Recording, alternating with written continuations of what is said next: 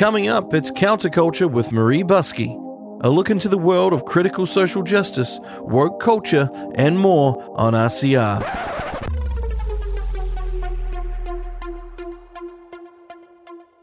Reality Check Radio.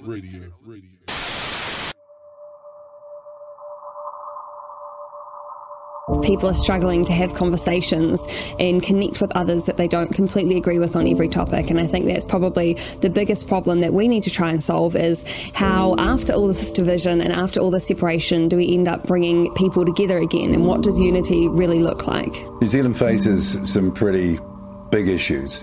First one is COVID and the aftermath. There's no getting away from that. Second is racial division. It's been ginned up and it's dangerous. Another issue that maybe people haven't got their head around yet is digital currency. What form does that take? Is it programmable? Will it be used to manipulate behaviour and patterns of behaviour? Those questions need to be asked and answered. How can you have fair, open, democratic government by people who are appointed? It's a ridiculous idea. And if that idea is taken to its zenith, then this country is in real trouble, because democracy, one person, one vote, where every vote is of equal value, has got to be the foundation of a modern New Zealand. What's true, what's not true, how our kids are to be educated. And, I have a great fear for the future. I think we know from history where this could end up.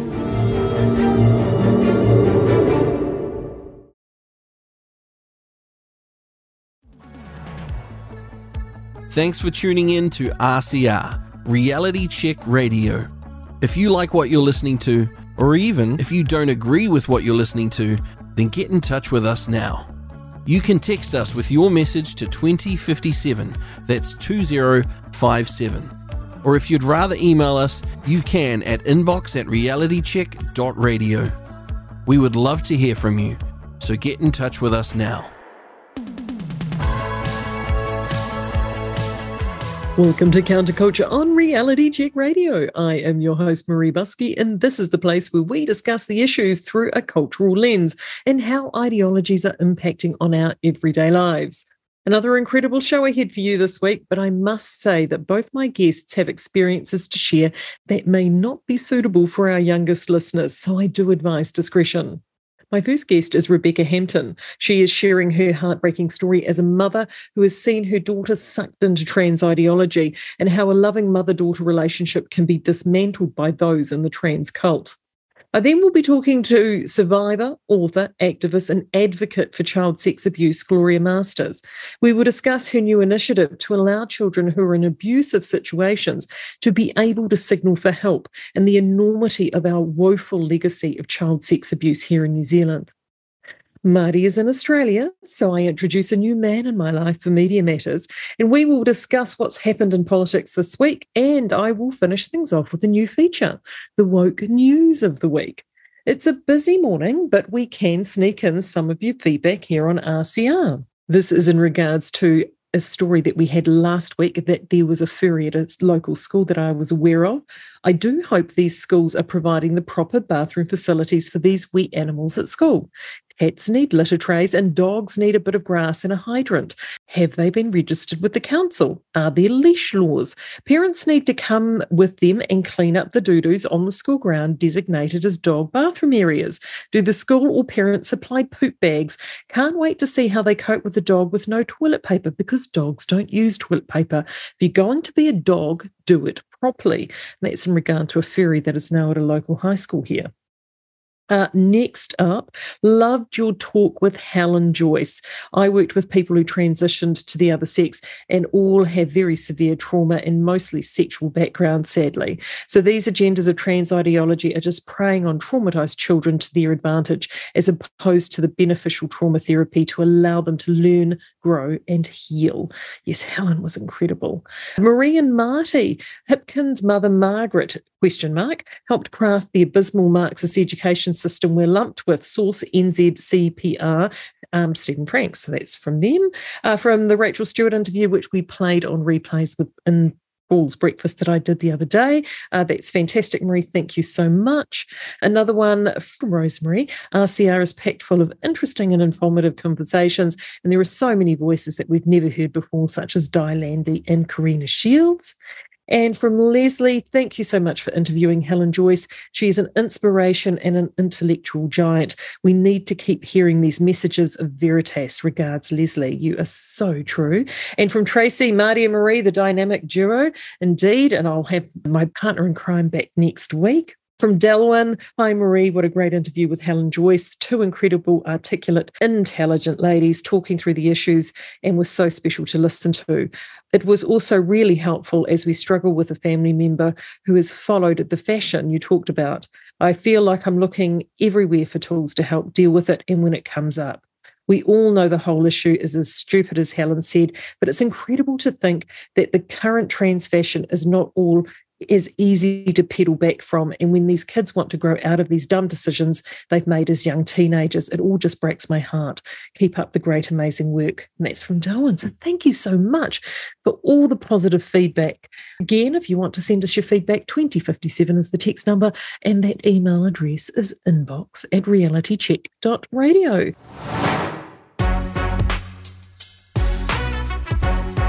This is Counterculture with Marie Buskey. Wednesdays at 10 a.m. on Reality Check Radio. Welcome back to Counterculture here on RCR with Marie. Go on, own up. How many of you were secretly singing along to One Night in Bangkok? I know I certainly was. I just love that song. But it is now time to head back down to Aotearoa Farm and see how the animals are faring. I've based the series on George Orwell's classic story. If you haven't read it for a while, do take the time to read this masterpiece. The relevance to today is stark, and it shows the true brilliance of Orwell. It has been a busy week on Aotearoa Farm. The pigs are busy buffing their trotters and greasing their snouts to a high shine to win over all the farmyard in the looming election. The free-range pigs have come in from the bush and the beach to the central farmyard to stake their claim over how things should run if they were in charge. They live happily off the largesse of all other farmyard animals and believe it's those animals living in the richest pastures that should relinquish the spoils of their hard work across to all that they deem fit. It's also only them that can enjoy the sunny skies and the warm days. Do as they say, not as they do. The boyish co-leader and his dim-witted sidekick would much rather be visiting other farms than working on Aotearoa Farm. They believe firmly, Conrad, that their time-honoured plan for the farm will work much better under their watch. Chippy Pork, however, he's had a tough week. The fracas in the barn saw a tragic loss of some beloved flock by a violent weasel that was thought to be contained, but obviously was not. Chippy's sow of farmyard justice, a former student radical called Silly Faku, got stuck into the fermented grain stocks and crashed a farmyard tractor. She then ran back off to her ancestral coastal home on the farm's easterlymost reaches and left our poor Chippy Pork having to arrange the pig pen yet again. Meanwhile, Winnie Ben, the old donkey and former resident of the central farmyard, has been touring around all the outer paddocks, glades and valleys on Kiwi Farm, as this is how he remembers it, hoping to evoke other animals' memories of grandeur that once was. He's bringing tales of nostalgia and a plan to restore Kiwi Farm to its former glory. Paddocks and pens have been filled to hear the charismatic old donkey speak, reminding them all that donkeys live a long time and no one's ever seen a dead donkey. The media sheep have been run off their trotters, trying to keep missives from the farmhouse in check and tensions around the events of the week at a low ebb, in the hope that not too many of the other animals notice yet another new rule has been painted on the back of the barn. This time around the control of feed and healing plants, vital to the health of all on Aotearoa Farm. They find themselves bleating hoarsely, encouraging the animals to attend a new film released featuring a fictional plastic piggy, as she is the new hope for young porcine kind. What are the chickens, you ask? Well, they've been busy coalescing in a variety of groups, trying to pick out a plan to have a seat at the farmyard table. Many are still being maligned, picked off and roasted, but to Chippy's great dismay, they have proven more tenacious than he would have hoped. The sheep have sensed a coup afoot between the sly old Winnie Ben and some chickens. Let's wait to see how this unfolds. Want to find out more? Join me next week for more adventures on Aotearoa Farm here on Counterculture. And if you would like to hear previous instalments from Aotearoa Farm, you can do so on the replay page. Just go to realitycheck.radio/replays, select Counterculture, and look for Marie's monologue. Welcome back. You are with Counterculture. I am Marie, your host this morning. And now I have a very special guest. This is Rebecca Hampton. She has a story to tell, which I think is a cautionary tale for many parents. Good morning, Rebecca. How are you? I'm very well, thank you, Marie. Thank you so much for having me this morning. It means a lot to me. Tell us a little bit about your story that you have been embarking on over the last few years. Yes, well, it has been quite a few years. So before 2017, my daughter was 16 years old. For most of her life, she was never insistent, persistent, or consistent about anything. And she always knew that she was a girl. Academically, she went to Hamilton Girls High and she would always get sort of average grades, sometimes A's, which we celebrated. But Hamilton Girls High School was brilliant to her and to our family. They recommended her to get an EduSpike Services to have her assessed for to see if she'd qualified for a reader-writer for her exams, because she was bright but just struggling in some areas. What was found was that she had some cognitive and processing speeds, writing and spelling, they were all a bit in the below average range or the low range. So she did qualify for that reader-writer, which we were really thankful for. And that information I really valued to take to the school when we moved to Christchurch, because I knew that they needed to know those things to get her over the line to finish her high school certificate. I was quite confident at the outset that that's exactly what would happen. In 2018, we moved. The school that we were zoned for, unfortunately, was Lincoln High School. I couldn't take her anywhere else. I visited the new dean for her year, just after a week after we started there. And I was assured that she was making friends and just settling in nicely. So it only took about a month after she started, maybe even less, that I got a phone call from the school's counsellor to say that she was suicidal, which was very strange to me. The counsellor was very apologetic on the phone. She said, "Oh, I'm so sorry. Your daughter didn't want me to phone you, but she loves you so much. She didn't want me to phone you, but I actually have to tell you that she's suicidal and she needs to see a doctor." We'd only just moved and the doctor didn't know us from a bar of soap. I was very perplexed. I took her the same day and I was a bit surprised that I had to stay out of the doctor's surgery. Sorry, Rebecca, how old was your daughter at this point? She was 17. Right. So, yeah, she came out of the doctor's room and I put my head in the door and I said, "Is she? It's so hard for me to believe it. Is she really?" And the doctor kind of just laughed at me and said, "No, she's fine. You've got nothing to worry about." And so I thought, well, what was all that about? And I turned to my daughter and I said, what's going on? Why did I get that call today?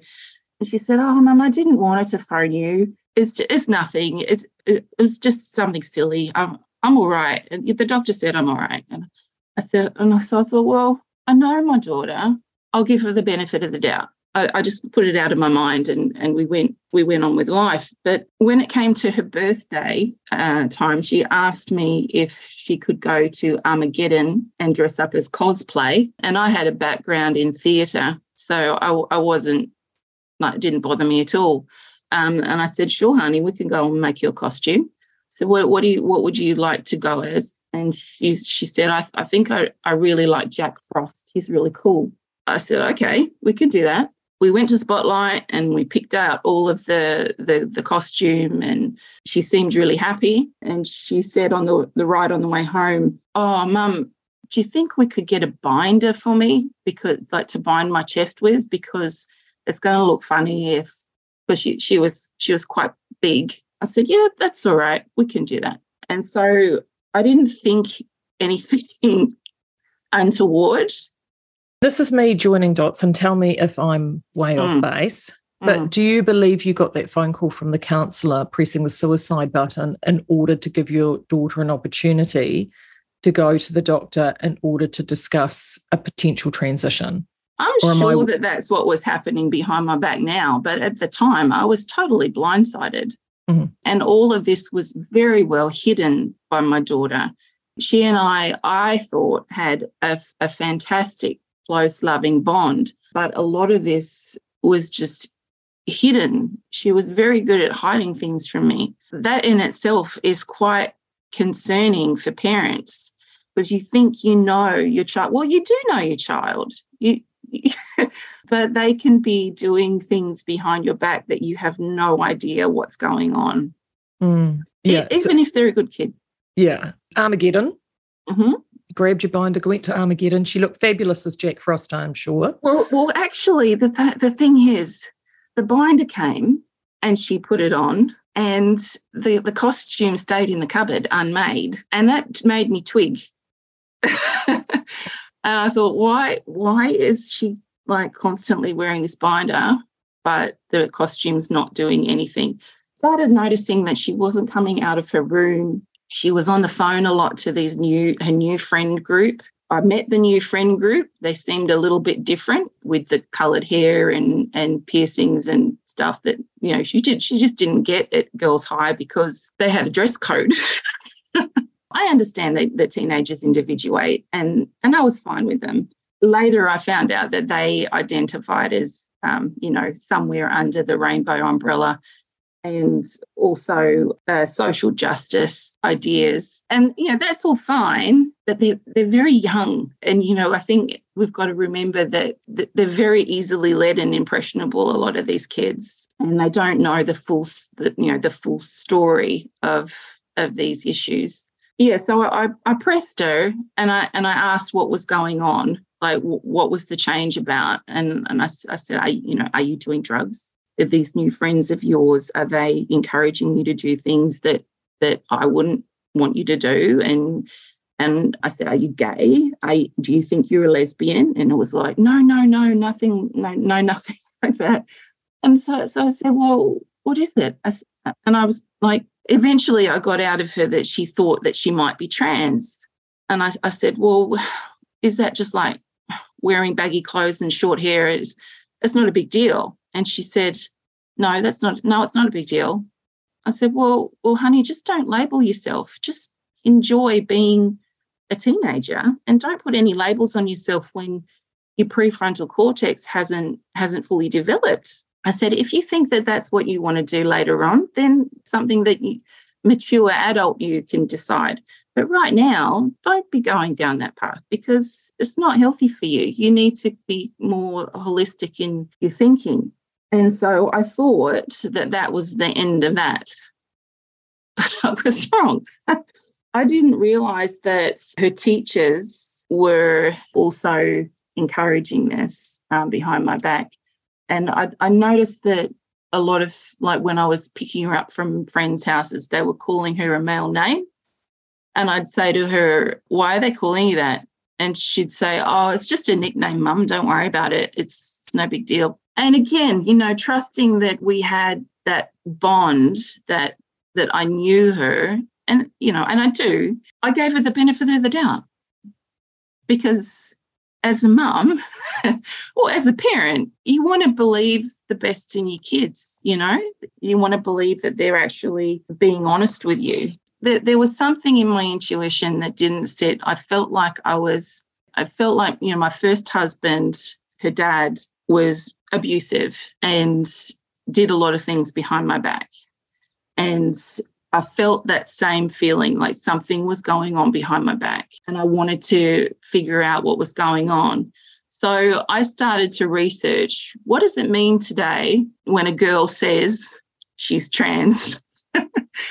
Because that's what we do, you know, and there wasn't a lot of information back in 2018 about these things. I got a lot of the pro arguments, and I did want to know what the pro arguments were. I noticed that in those pro arguments, they were kind of circular in their reasoning and very subjective and emotional. There wasn't really any logic behind it.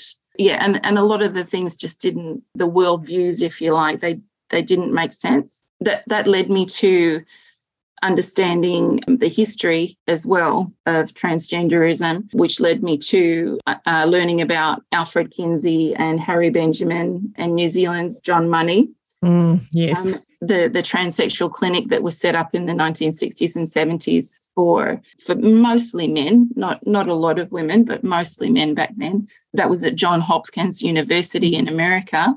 And I came across Dr. Paul McHugh's work, who closed down that clinic in the 1970s because the long-term outcomes had often been worse than the people who didn't do anything to medically transition. That was interesting to learn that this had actually all been done before, and it was deemed to be a bad idea. And incidentally, the same long-term findings have been replicated in Sweden, and they have also are now not doing any affirmative care for these kids. Incidentally, there haven't been any trans-identified youth suicides in Sweden for the past few years either. So that narrative is fallen apart. Isn't that interesting? Because I spoke to Helen Joyce last week, and we talked about language. She said the ideology now is so driven by language, the modern ideology. So trans of the 1960s, I think, is a completely different animal to trans of today. Oh, it is. Yeah. So, I mean, back then it was male to female transitions. Today, it is very much predominantly female to male. Yeah. And we talked about the trans genocide. I just said to Helen, where are these bodies? Where are they? Yeah, exactly. Where are they? It's very disingenuous. Yeah. So your daughter's year 13, I'm assuming, or is she year 12? Let's see. She was year 12 in 2018.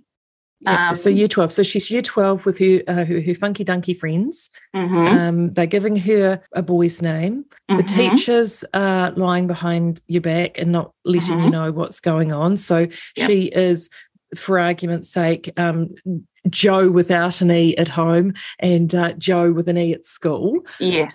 Yes. So where did things move on from there? Well, as I was finding out about the origins and you know, the potential dangers, I mean, I knew that hormones, like hormone replacement therapy in women, like we all found out in the 80s that would lead to cancer. I knew that hormones, well, from what I understand, hormones are made of cholesterol, which if we put a bunch of cholesterol in a woman's body, it's going to lead to heart disease.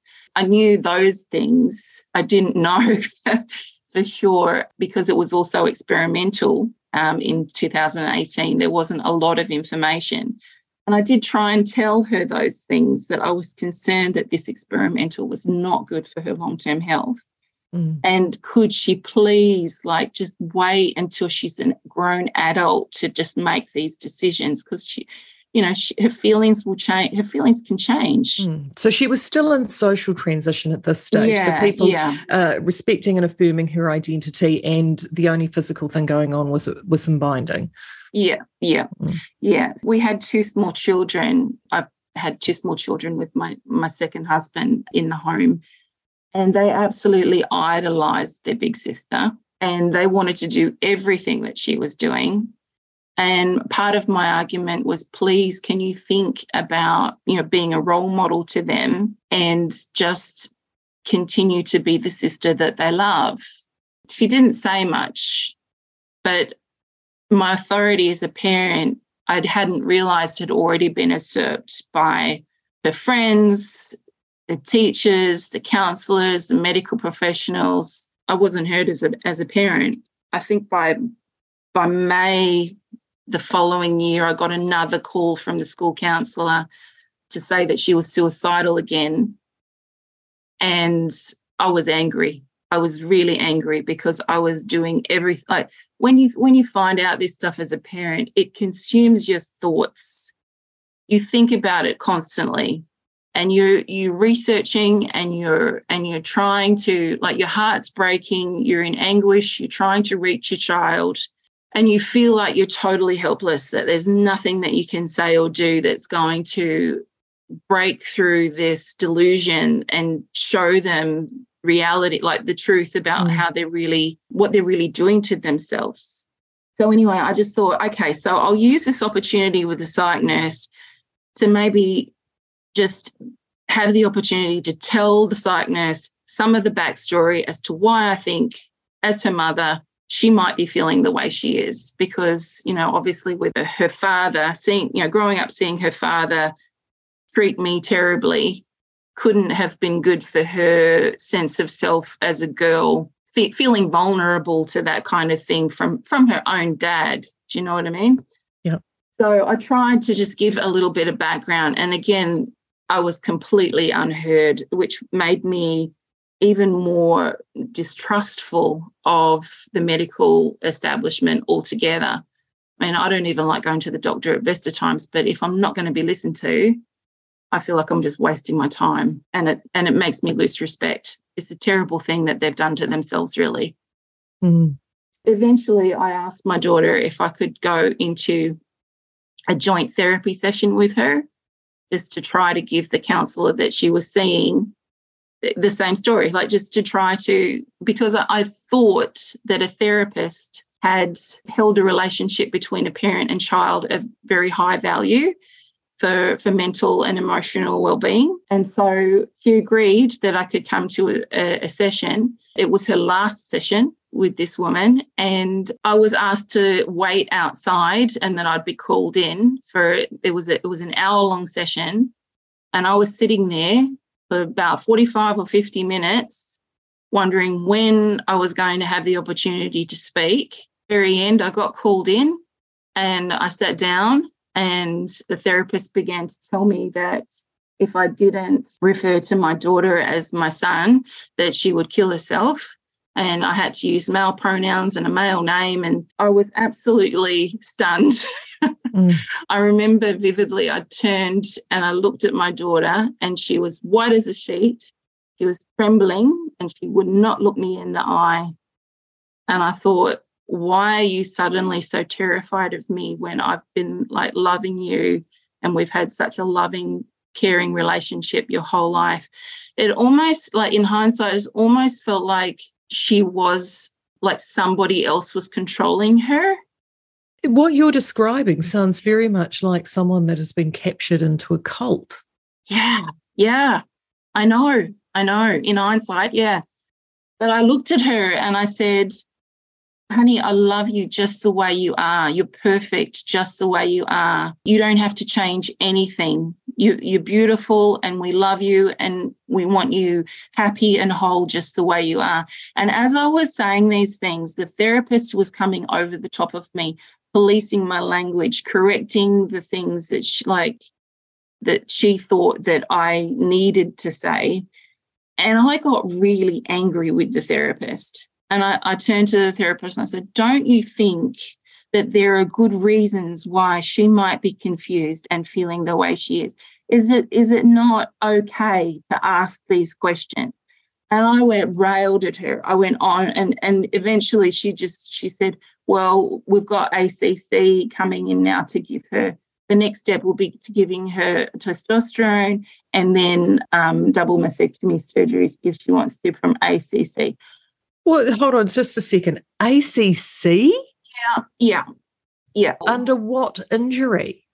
Yeah, exactly. I have no idea. Through the school. So the school would have come in, and if she'd done her final year, as it turns out, she dropped out of school because she was failing every subject. I had another phone call from the school, email actually, after by September of 2018 to say that she was failing every subject and she'd need intervention. And I was angry again, like, why didn't you use the information that I gave you in the first place to make sure that this wasn't going to happen, because I spent a lot of money and investment in trying to get that EduPsych Services, a professional opinion, to get her the help that she needed to finish high school, to have her high school certificate, to go on to do things that she could make something of her life. Do you know what I mean? And that's what we all do as parents, to make sure that our kids are educated, that they get the education they need to go on to do whatever they want to do. I'm just going to go through and just tell me if I've gone off base, okay? So I'm just going to do a little bit of a summary for any listeners that are coming in now and thinking, what's she talking about? So I'm talking to Rebecca. So you moved from Hamilton. She was no signs of anything untoward in Hamilton. Not at all. You moved to Christchurch. Now, a move is up there with divorce and it's the number 3 stressor in a family. Moving is massively stressful. Yeah. So you're moving from Hamilton to Christchurch. You get settled into the local zoned co-educational college, Lincoln College. Yep. And I mean, let's face it, it's hard to settle anybody into a new school, even anybody into a new community, let alone a teenager into a new school and a teenage girl into a new school. So she goes into the new school. You think things are ticking along okay. You get a phone call from the counsellor saying, no, your daughter says she's suicidal. She needs to go to the doctor. You go to the doctor. She's making up a story that she wants to go to an Armageddon, needs a chest binder. We get the chest binder, thinking that we're doing a bit of cosplay. I've got boys. One of them's done the Armageddon. I'm so there. I'm on the page with you so far, Rebecca. Yeah. And she has got now her new group of friends. It sounds like, unfortunately, she started at that new school, met some new people. And, I mean, this is all sounding like a cult. Yeah, it's pretty scary. You know, you've gone from a child who was achieving and needed extra support to achieve. Yeah. And again, I know exactly where you're coming from, having done the learning support assessments for both my sons. I am all over that. So I know exactly what process you would have gone to and why you would have done it. Yeah. So she had everything there, all the tools in her toolbox. But instead of going and sort of doing what she's gotten in with this group of friends, and all of a sudden that community has now started to fill her head with, obviously, taken those stresses and vulnerabilities and doubts and cemented something else in her mind. So she's dropped out at the end of year 12. Was she still at home at that point? Yeah, she was. I don't know if her friends were telling her that she had to leave. I later found something that was written in her room that one of her friends' families had offered to take her in if she felt unsafe with me, which made me angry. I'd also found she'd done a school book report of a book called I Am Jay by Chris Beam. And this was written by another transgender person about, I started reading some of the book and it was pretty pornographic. And I thought, I didn't think that it was legal to put pornography in the hands of minors in the school library. It just felt like, what kind of world is this now? The parents are not being told that this is the kind of depravity that their children have got to navigate without their knowledge. So she was in touch with her dad in this time, and I mean, she was 18. She knew that she could do what she wanted. She said she didn't want to do her final year at school because she'd failed everything. She wanted to go and live with her dad for a while. Her dad was affirming. So, yeah, I knew there wasn't really a lot that I could say. So I had to just let her go. I didn't want to let her go. So where is she still with Dad? She was with him for a while. She's not anymore. She got to Australia to her dad, and she made some friends again who, I don't know what you'd say. They just seem to all have the personality of being like a somewhere on the cluster B spectrum for, manipulation, and she was easily led by them. And she ended up moving out of her dad's house to be with these new friends who were, taking advantage of her, really. She ended up in huge debt and homeless in 2020. I remember she phoned me in tears saying that she had to start testosterone. And I said to her, no, you don't. You do. You don't have to do anything. And she couldn't really articulate to me why she believed that she had to do that. But later I found out that when she'd got to Australia, her father had legally changed her name everywhere. Her birth certificate, her passport, her bank account, everything had been legally changed. So maybe that was part of the reason why she felt like she had to go through with it.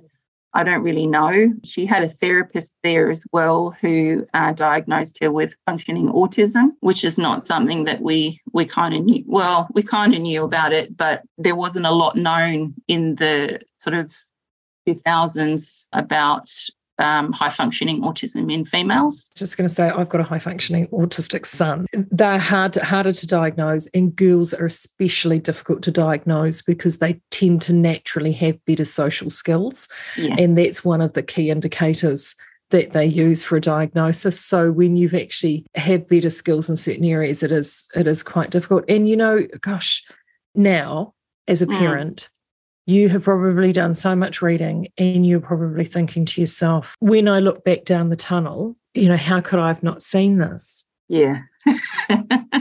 But I'm here to tell you, honestly, Rebecca, don't feel bad about that, because when as you said, you're a parent, you're wanting to love your child. And I've worked a lot. I mean, the whole trans ideology for me has been quite new in terms of my learning around critical theory. So I have come from it from a social justice standpoint. I've fallen foul of those who are very, very steeped in the cult.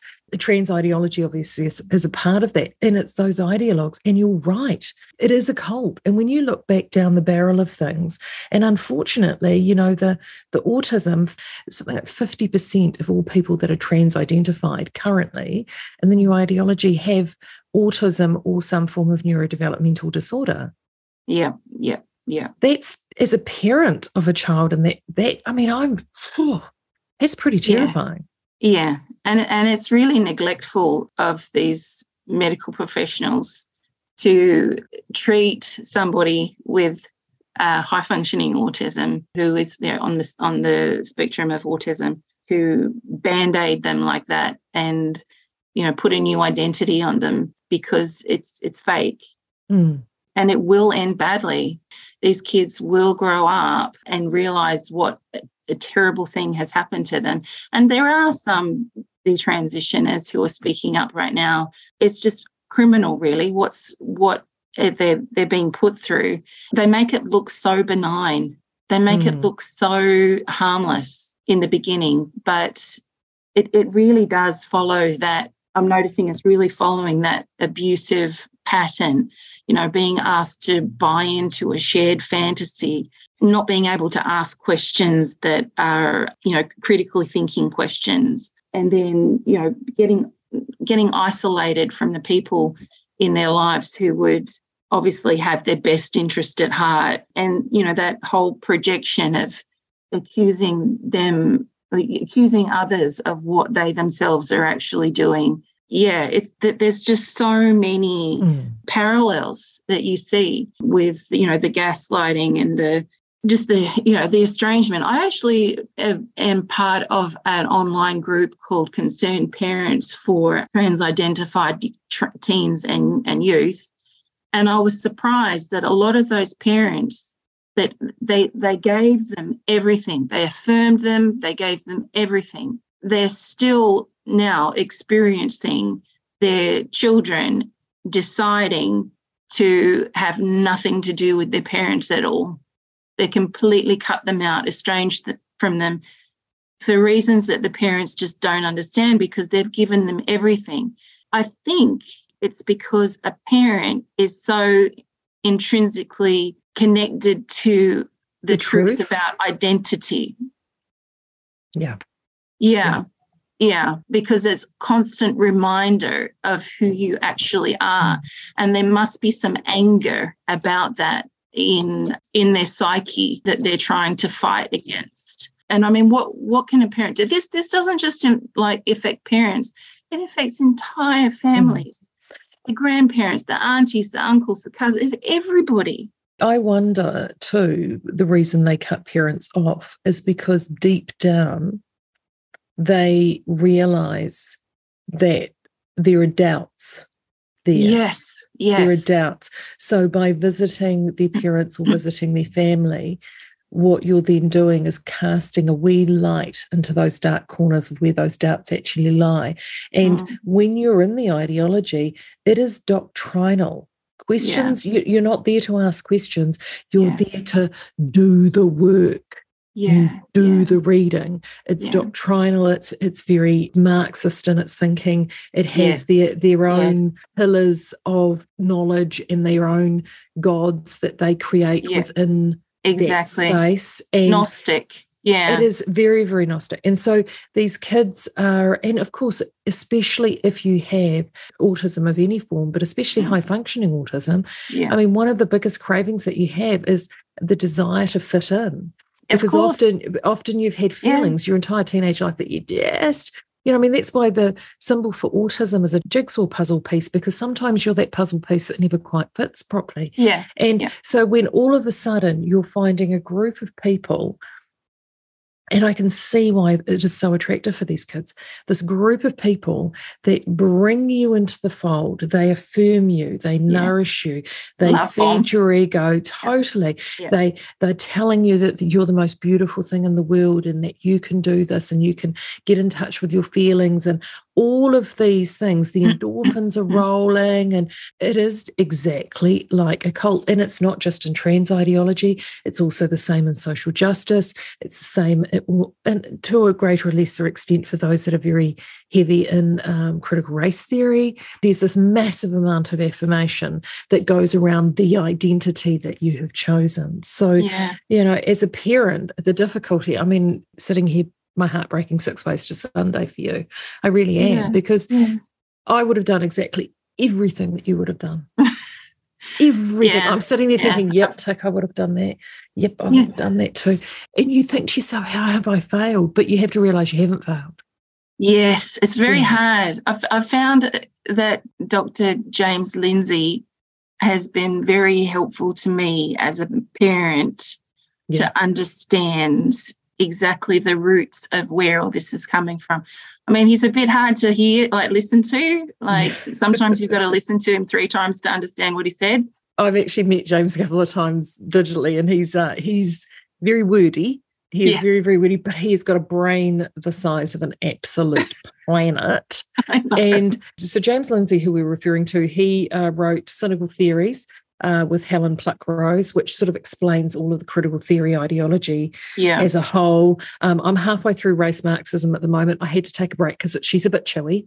He's also written How to Have Impossible Conversations with Peter Boghossian, which is another, actually, that's an earlier book. I think that came out around 2018. That one's quite a good one. And it talks about how to have these sorts of conversations with people that sit with very, very firm and solid ideas. So how to open people up and actually create a discourse, which of course is an art these days. It is becoming rarer. An art I'm not very good at. Yeah. Well, I think you're doing great. So I guess now, so she's still in Australia? She is. She's ended up working for a telephone company, so she doesn't have to go anywhere, apparently. I keep reaching out to her with messages of love and, funny memes and jokes, but unfortunately, I haven't had any contact back from her for nearly a year, which has been one of the hardest things any parent has to deal with, is that estrangement that you don't quite understand. Today, I mean, obviously I keep trying to learn and I keep fighting. I've noticed that with some of Helen Horton's work in bringing light to what Inside Out is teaching our kids in schools, and how it's kind of similar to what online sex traffickers are looking for kids to, normalise that behaviour. Just connecting those dots is really a reason for, I think, a lot of parents to just have the courage to stand up and say this is not happening on our watch, not to our kids. Our kids are not for sale. Yeah. And I mean, the work has now been done. I mean, they closed the Tavistock Clinic in the UK. The thing that disturbs me the most in this country is we seem to be last at everything. I know. The difficulty is it is the work that you're doing. It's the support that you're giving other parents. It's having to be probably deep down that you're going to be the ambulance at the bottom of the cliff for your daughter at some point. Absolutely. And you just hope like hell that you're able to do the CPR and bring her back round. You know, she's still very, very young. And it is tough, isn't it? As a parent waiting, your heart's just continually there. And also you're obviously parenting two younger children as well at home. And we cottoned on pretty quick that the public school systems were going to do exactly the same thing as Lincoln High. And by the time they got to high school, it would probably be worse. Mm-hmm. So we pulled them out of public school and we now have them in a special character school. But even special character schools are not 100% safe. So you've got to be very vigilant about keeping your kids safe online, teaching them about predatory behaviour, like the love bombing, like the isolation, the triangulation, that sort of behaviour that won't want your kids to experience. Or if they do see people like that they know that, you know, that's a bullying tactic and to stand up for those things. Especially with girls too. You know, this is a social contagion. I really do believe for girls at your daughter's age, it is a complete social contagion. I don't know about you, but back in our day, it was being a goth. There was that phase that you were either going to be Patti Smith or Robert Smith, or you're running around. If you're really, you know, out there, you're still a bit Sid Vicious, and parents sitting there looking at the super glue and looking at the black eyeliner and fingernails, thinking, "Oh gosh, are they going to grow out of that?" Before you panic, listeners, that wasn't me, but I did hang around with goths. I was the square in the goth hole. But every single one of those people that I knew all have. I think it's a phase. You pass through it, you express yourself, you find a journey that you're on, and this is different. This is making physical changes. Physical changes that are going to stay with them. They're not reversible. Early on, they used to say, "Oh, that's totally reversible," but actually, they're not reversible at all. Especially for little boys, particularly puberty blockers is probably the worst thing you can do to a little boy. The sexual function is just not going to be there for them in their older years, which is it's just it's robbery. It's criminal what they're doing to these little boys and little girls. You mentioned some groups. So if I've got parents that are listening to this now, thinking, "Oh God, no, yes, Rebecca is telling my story. I've got that story at home," and they're not plugged in to other support networks. Where are some of those support networks? Where have you found support? Well, there's a lot. There's one here in New Zealand that I can't quite remember the name of, but I could possibly get back to you about it for your listeners. There's the one that I use the most is Concerned Parents for Transgender Youth and Teens. That's a Facebook group. Really easy to find. Family First with Bob McCroskey. Family First. Yep, absolutely. Family First. For me, I'm sort of a learner in as much as I like to hear what people have found. I've found that GenSpect, that's evidence-based care, has been very interesting. GenSpect. I think that's Stella O'Malley. She's brilliant. And actually, I interviewed Marg Curnow from Resist Gender Education. She's also very, very good in the New Zealand space around education. Yeah, that's the one I was trying to think of. Resist there you go. Education. Yeah. Marg's awesome. Yeah. So those are a great start. There's also people like overseas, like Scott Nugent, who is biological female, and he's got TreyVoices.com. Yes, and I interviewed Scott right back at the very beginning when I started here. So if you go back to my replays page all the way back to April, I think it was around April 19th, somewhere in there, I interviewed Scott. So definitely, Trey Voices, and he is prolific in the amount of work, and the time that he's putting into this is incredible. Yeah, my heart just goes out. What he's actually been through, your heart breaks. Yeah. Billboard Chris is another one too. He's a Canadian. He's done a lot of work. Definitely do that research. Keep in touch, because I know that we're in touch behind the scenes. So keep in touch with anything that with how things go. We'd love to stay in touch. I've got Helen Horton coming back here very, very soon. I know you're in touch with her. And Helen's been doing a huge amount of work. Helen Horton is the leader of the New Conservative Party, and this is her particular area of interest, being an educator. And Helen is an incredible resource around this. And I think it's just keeping that vigilance, isn't it? It is. We've got to be. We've got to be.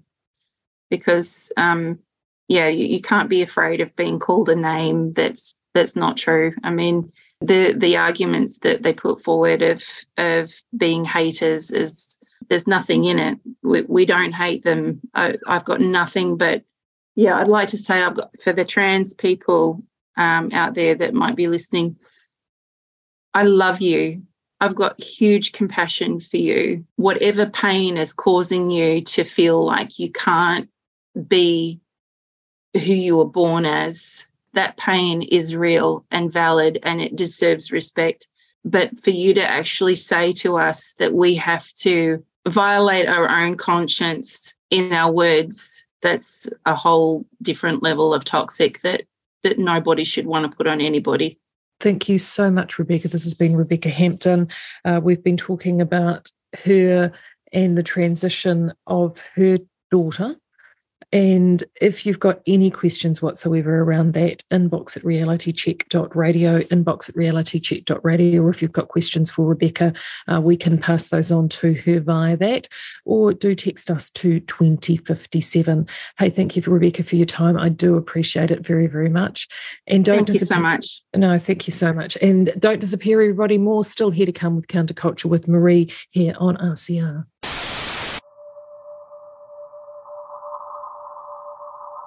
What I want to achieve with RCR is conversation. And I think we have lost the art of conversation. With RCR, I just hope that people can learn that we can all be different, we can have our own opinions, have our own views, and have those conversations in a respectful way, because respect needs to be given, it needs to be earned, and I think that we can prove that people of all diverse perspectives, ages, opinions can have a platform and we can work and talk together, and so that's what I hope we get to achieve with RCR. Just independent thought, alternative thought, and I expect that I will be castigated by many people for offering different opinions. But, as I've said before, there is no such thing as a wrong opinion. Opinions are like noses.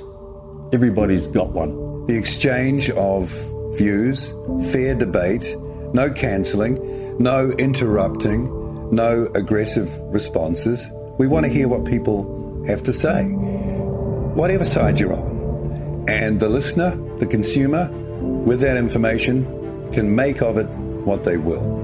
That is the mission. It's a good mission. You're with Marie. This is Counterculture on Reality Check Radio. If you want to reference interviews already done on this topic with Rebecca, please go back to realitycheck.radio/replays, select Counterculture and listen to both my interviews with Helen Horton and also Marg Curnow from Resist Gender Education, one of the resources that was recited by Rebecca in this interview. Thanks for tuning in to RCR, Reality Check Radio. If you like what you're listening to, or even if you don't agree with what you're listening to, then get in touch with us now. You can text us with your message to 2057, that's 2057. Or if you'd rather email us, you can at inbox@realitycheck.radio. We would love to hear from you, so get in touch with us now.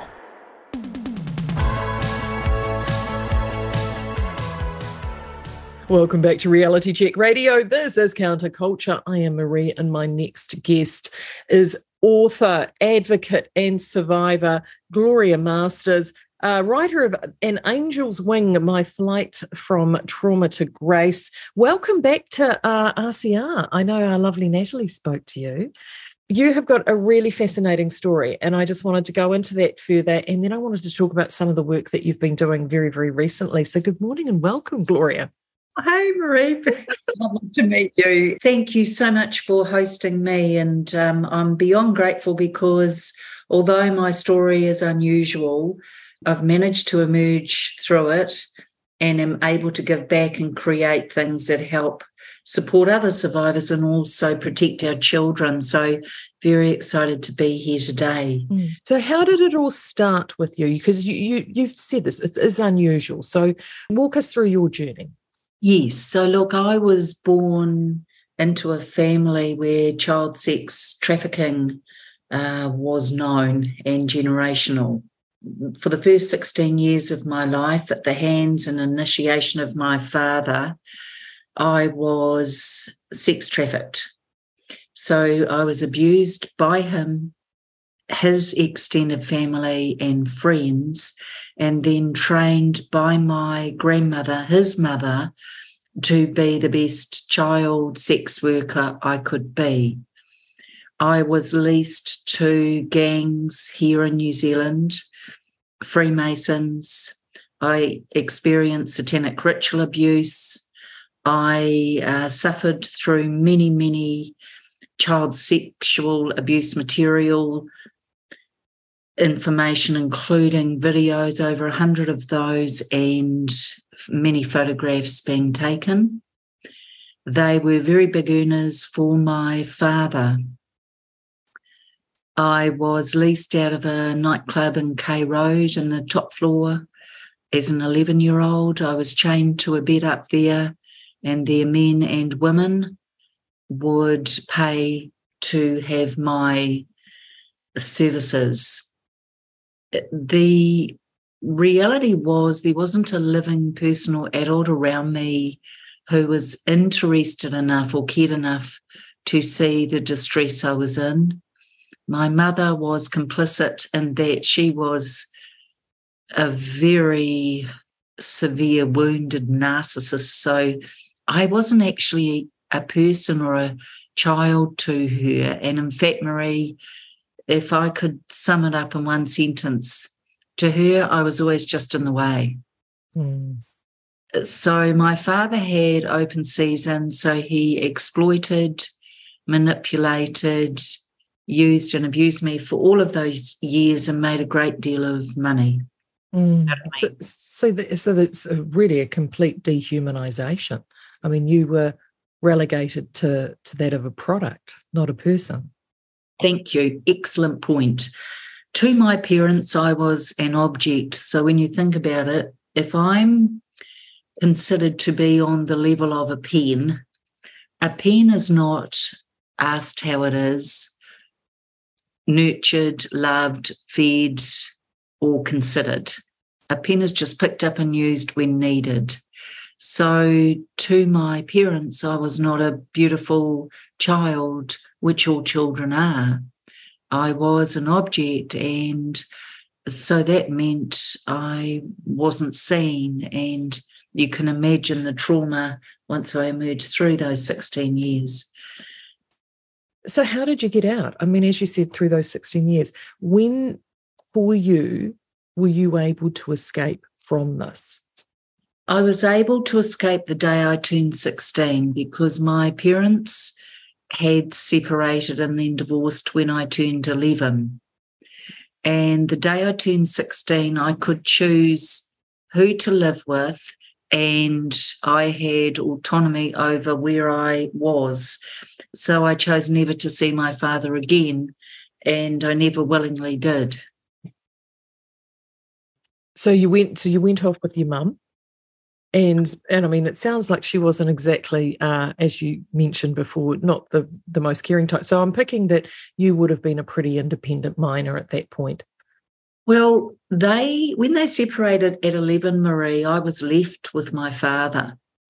So I was left with my father and brother, and although the prior 11 years had been horrendous, as I've described, this new nightmare was to take a completely different turn because there was no adult female in the house anymore. Yeah. Did your father ever come to justice over this? No, I took it to the police in my 30s, and they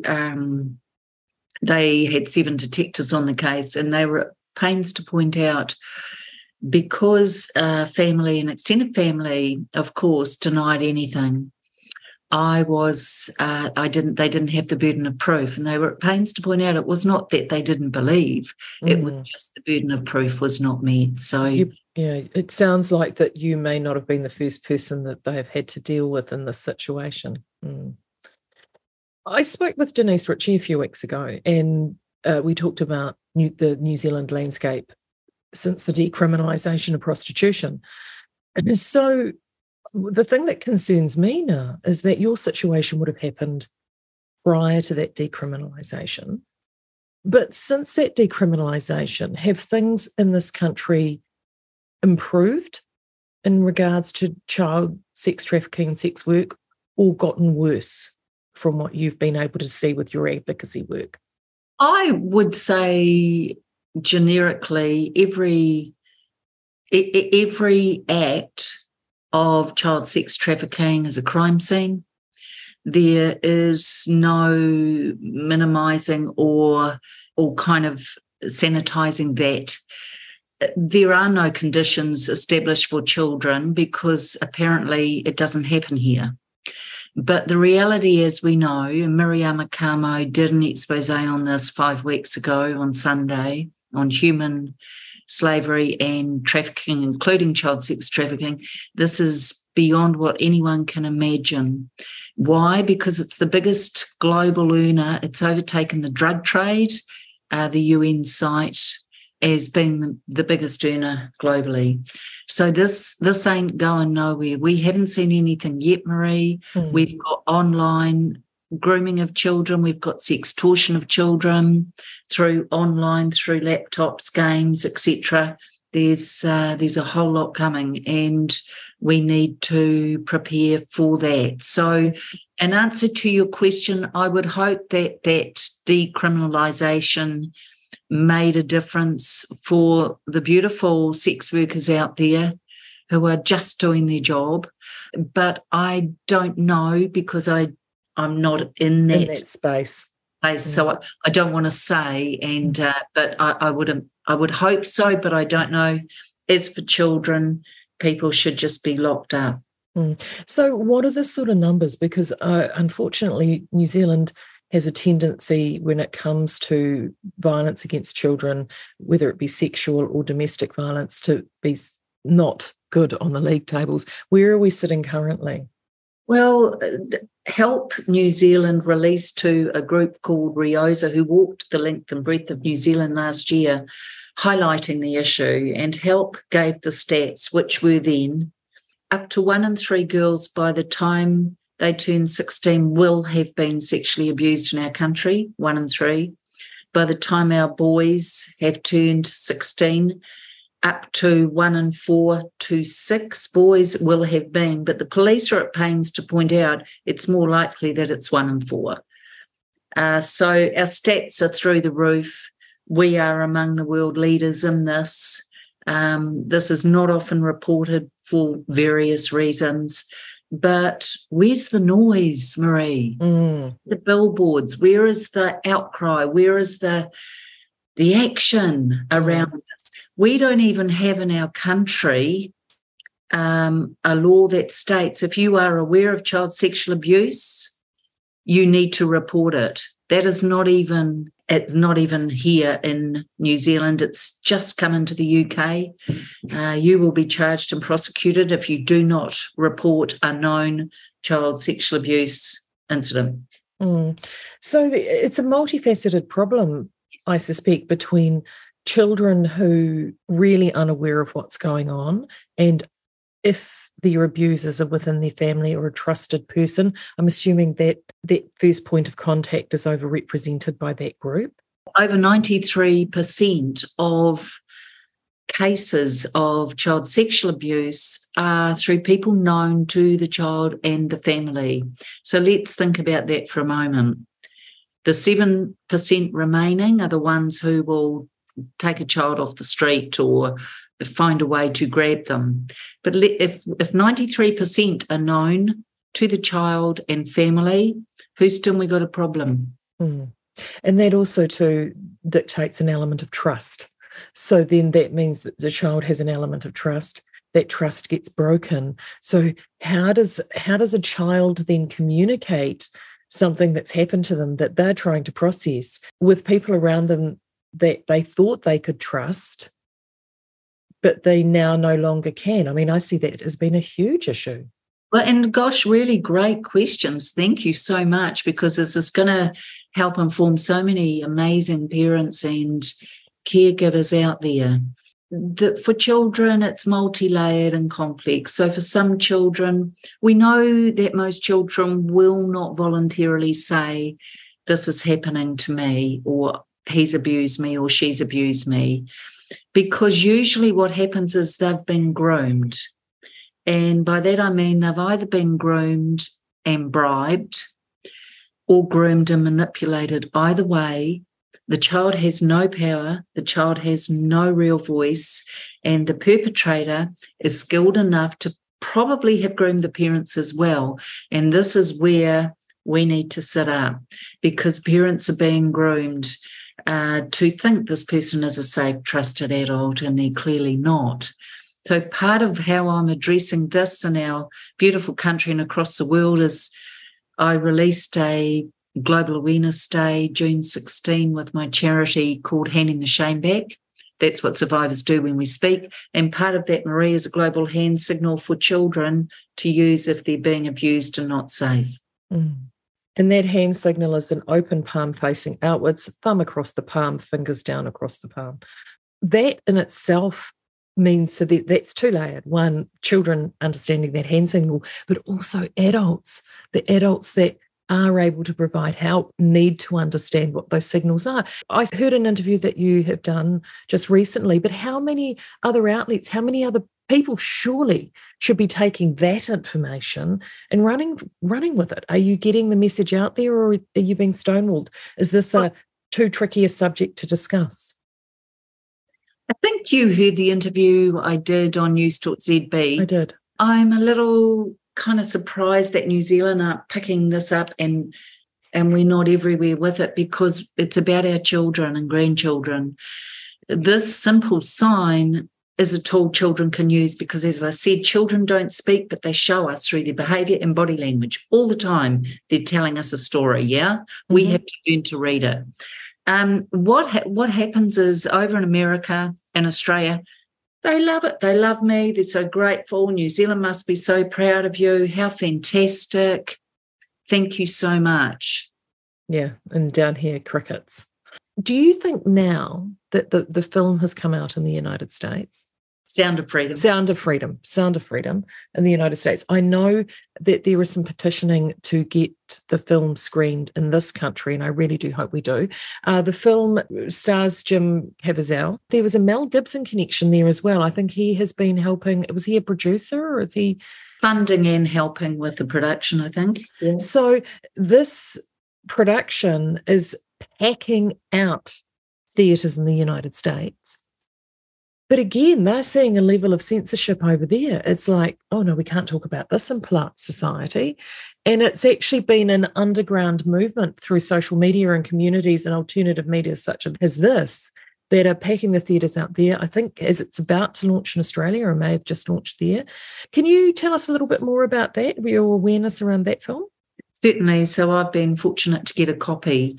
I have been asked by people in New Zealand that when it lands, could I please perhaps talk in front of the theatre group or crowds who arrive, simply because I'm a survivor of child sex trafficking. So I've got some idea of what that experience is like. The film itself is over 5 years old. That's how long it's taken them to fight their way to being able to release it.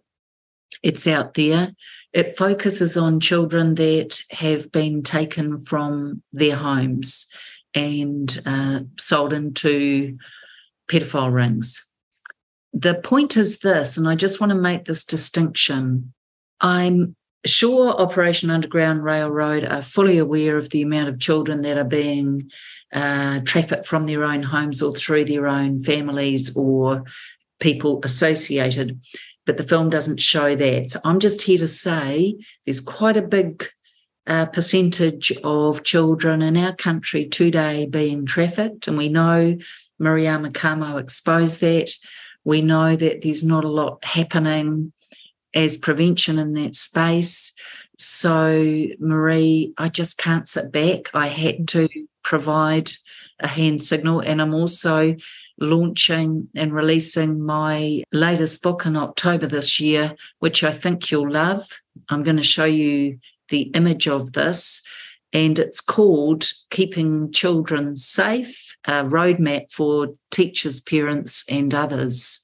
And I think the reason we need that is because I think the point is parents, teachers, and others are stuck. And so what that means is that we don't actually have a situation where they can be resourced or helped, and parents don't know what to do. And just so we're really clear, for the amazing parents out there, they're doing their absolute best with what they do know. And for the safe ones and the beautiful, caring adults around us, we know that they will do anything to protect. The reality being that we also need to not just resource them, but resource the children as well. And so that's what the book is. I just feel we need to provide people with this information. And if they don't have it, they can't act. And that's the real concern as far as I'm concerned. So this is one of the questions that I've got, and feel free not to dive into this. Sure. But if you're saying 1 in 3 girls have experienced sexual abuse, the police, they think it's 1 in 4 to 1 in 6 boys. Yep. Why then is there not more resourcing, education and awareness in our high schools, and the government and the Ministry of Education engaging with groups to educate teens and tweens of the dangers and the signals and the things that they can do if they fall into this, as opposed to the millions and millions of dollars that get spent on identitarianism in terms of homosexuality, bisexuality and transition, which by their own admission is only a very small percentage of children. To me, this is upside down world. And again, I would have thought that the children that identify in those categories would be at a much higher risk again of child sex abuse. I agree. I agree with you. I agree with you, Marie. But I also see, because I have had conversations with the police about this, they do things. They have a program called, just trying to think of what it is, but they go into schools and they run programs with different levels, and part of that is around child sexual abuse. So they are trying to do something. Just as a survivor myself at school, when back in those days there was nothing like this. But the point being, there just needs to be, we can't over resource parents, caregivers, adults and children. And I think that's where I'm kind of thinking, well, if I've got to do something. So there's the book cover. Yeah, it's fantastic. I love it. The book cover is great. It's got the icons. So if you ever are a person who is having to use navigation in Google Maps or anything like that, there is a little red arrow icon with a circle in the middle, and it is essentially showing 2 points between one point and another using that icon and a line on how to travel to get there. So it is utterly fantastic. So that book's out in October. There have been some people doing some work in the space, and I think very, very slowly some information is coming through. I know I've been following a little bit Maggie Oliver in the United Kingdom. She's I've posted her. We've had a panel discussion including her, which I've run with her and Annika Lucas and Sean Atwood. Yep, know her. And so for the listeners, Maggie is I think she's retired now. She was a serving police officer. And she has been working tirelessly, especially to highlight the sexual grooming gangs, particularly within the Pakistani, Bangladeshi communities, predominantly Islamic foundation, because culturally this is more accepted. Whereas, of course, in a Western context, it should not be accepted at all.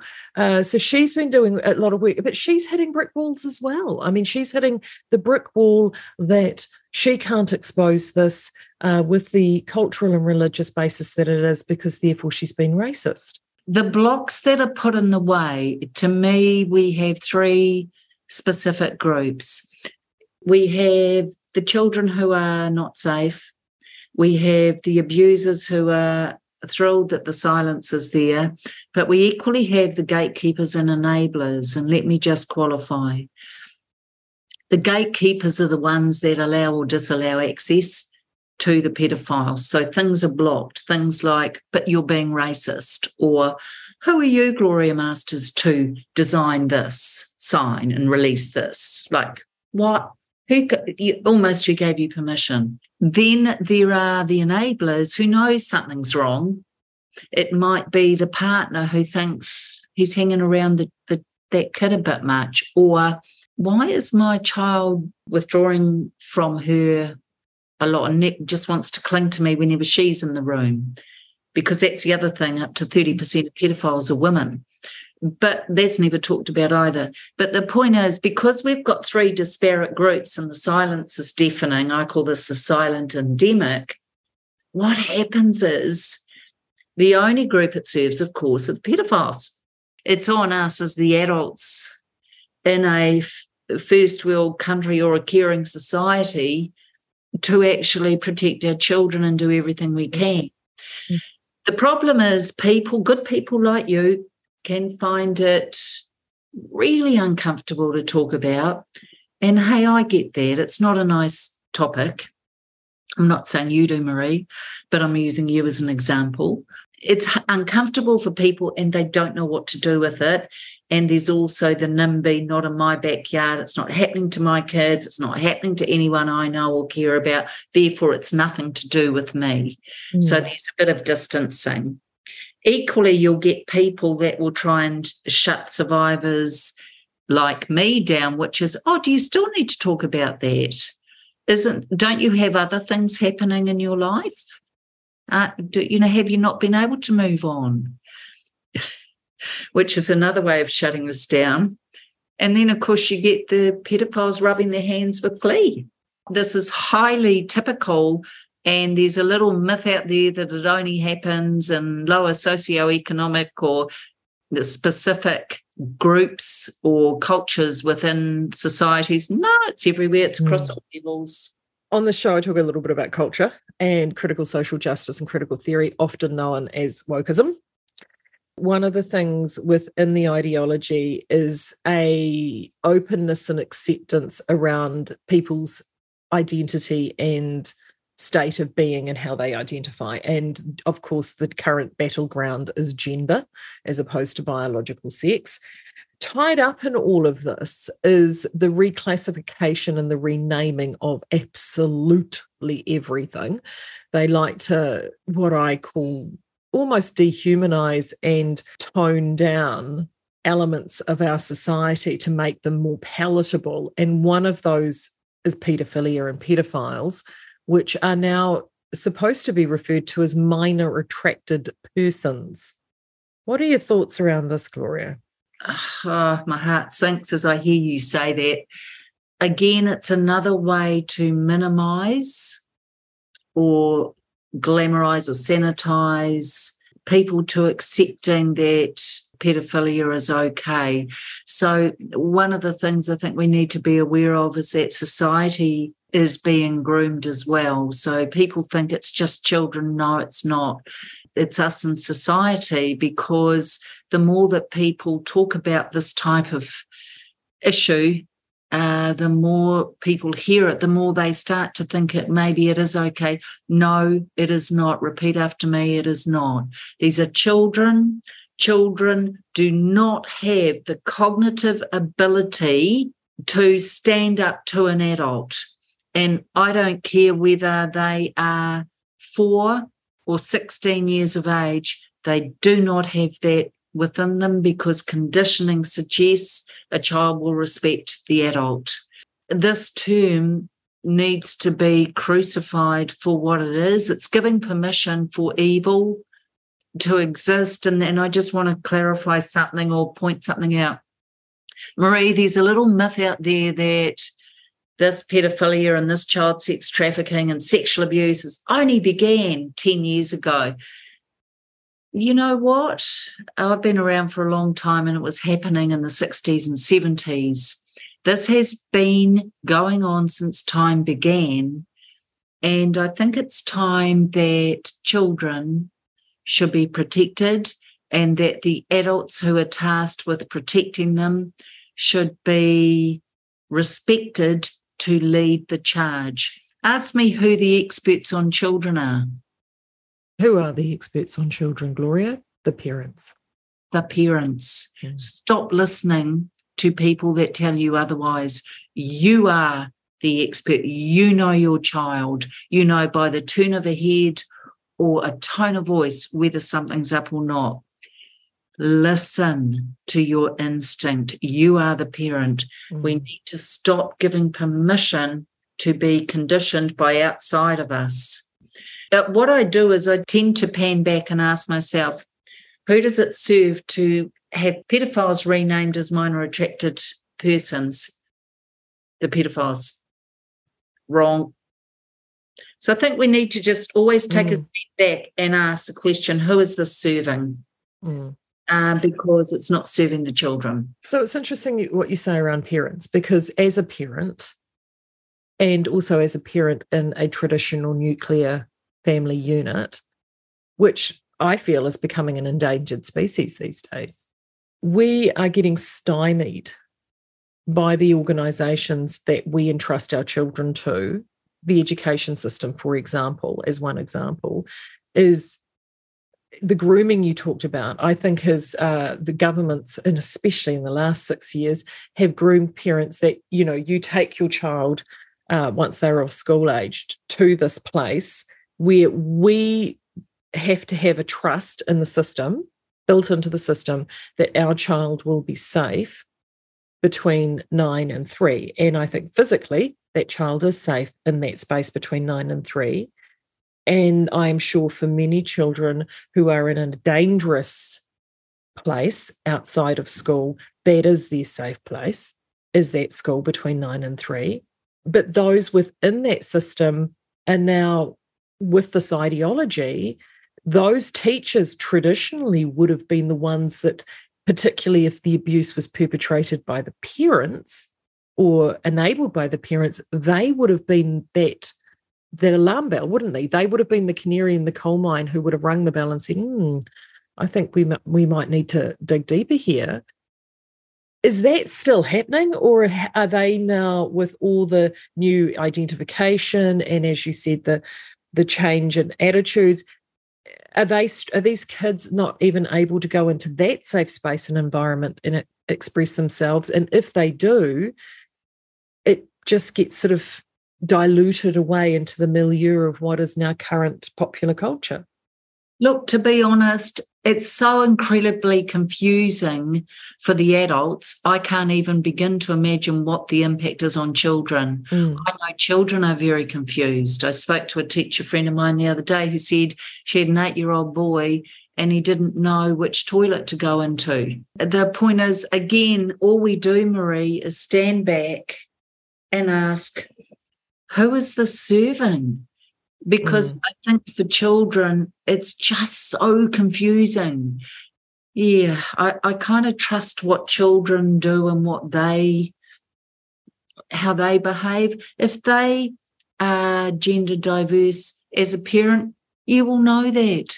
You will not need to inform your child of that. You will see that. You will sense that. You are the expert. You will know this child is not identifying or seeing himself as a boy. It's okay, because as the parent, you'll do what you can to help smooth the path. I think we have to allow parents to be parents. But I want to raise something that you've alluded to without realising, and thank you, these are such good questions. Parents don't know what to do, and so they will follow the status quo. And I think what's happening, and it's across the board, is they're becoming desensitised to things that they need to be highly sensitised to, one being the minor attracted persons, because, again, it doesn't serve anybody. But I think the other thing I want to raise is that in our country, pedophiles who are convicted, when once released, can change their names legally by Depop. And also, well, not only their names, they can also change their sex identification now too, as of last month. Yes. So the problem for me is this is a red flag, because we know in the UK it's still not law there. Some pedophiles had changed their names 10 times in 10 years. Just be aware that the whole gatekeeping and enabling of all of this is highly prevalent. But the point I want to bring you back to, not to confuse you, I hope I'm not, is this. We have to be mindful as well that not every parent is a good parent. As in my case, I was abused and sold by my parents. So that's the calibre of them, not. I guess what I'm saying is for children that maybe start using the hand signal or start trying to disclose to a safe adult at school, which is where I was safe as a kid, we need to resource teachers as well, because they may have an instinct that this child is fearful around a parent, or it could be that parent is an abuser. So there's a whole lot of layers around this, Marie, and unfortunately child sexual abuse and incest is huge. So, yeah, there's multi-layers, and we need a big noise around it. And the difficulty too is that there are so many drivers of this. There is the poverty and social drivers. Yes. There is the familial drivers in terms of, are they from a core, stable, traditional family background, or is it a broken family? Then you throw on the ethnic and cultural elements with this, which there are societies where things are more permissive than others. And that's even before you get into the grooming with social media and the over-sexualization of children in film and television now. And I don't consider myself prudish, but even I'm kind of like, ooh, whoa. And I look at the ratings, and I think to myself, the censors seem to be more permissive on sexualized content when it comes to applying a rating than what they are with, say, violence or drug use or even cigarette smoking. Why is it? Why is it we have elements like, say, cigarette cessation? Let's use this because with Denise, this came up. She talked about the 5 different barriers to stop demand for people within the sex trade and to break that down. But in terms of child trafficking, those things would be the same. We put all this effort into smoking cessation, and yet with 1 in 3 girls being sexually abused before the age of 16, what are we spending and what are we putting into place for those girls? It horrifies me. I don't know, I wish I could do more. But we need to resource our parents, caregivers, teachers, everyone. In my little way, I'm thinking a hand signal would have worked. If I'd had a hand signal as a kid, could have saved me, Marie. You see, and this is what we need to stop expecting children to talk. That is an adult construct. Children don't talk; they play. They show us their behaviour. So I think we've got to be educated. We've got to be informed, and it would be great if New Zealand would pick this up. And to me, it should be across the harbour bridge. It should be on every billboard. There should be, a lot going on with this. Talking about Disney movies, there is not a Disney movie or a musical release that does not have a young child gyrating or made to look sexually appealing. That is also us being groomed. So I think, come on, at what point And the thing that upsets me about that, there was a Netflix movie, and for the life of me, I can't think of the name of it, but it was around cheerleaders, and these girls were around sort of 10, 11 years old, and it was quite lots of highly sexualized dancing in it. And that came out a few years back, and there was a cry in the United States around that. The other side of the political aisle just shut that down straight away and said, oh, it's it's those conservative Christians complaining again. Now, I might be an old fuddy-duddy and a bit conservative, but I'm not a Christian, and I have sons, but even I saw excerpts of that film and I thought to myself, ooh, that's creepy. Yep. Yeah. It was creepy. You mentioned it before about the enablers and the gatekeepers. That's the difficulty. I don't know about you, but I feel the last 6 years, our government have both been enablers and gatekeepers on issues such as this, because I feel like they are literally killing this country with hashtag be kindness. They're killing it with be kindness. Be kind. We can't talk about this because we need to be kind. Oh, we can't, oh no, that will upset the non-attractive persons. We need to be kind. What about the children? No, they're pedophiles. They're pedophiles.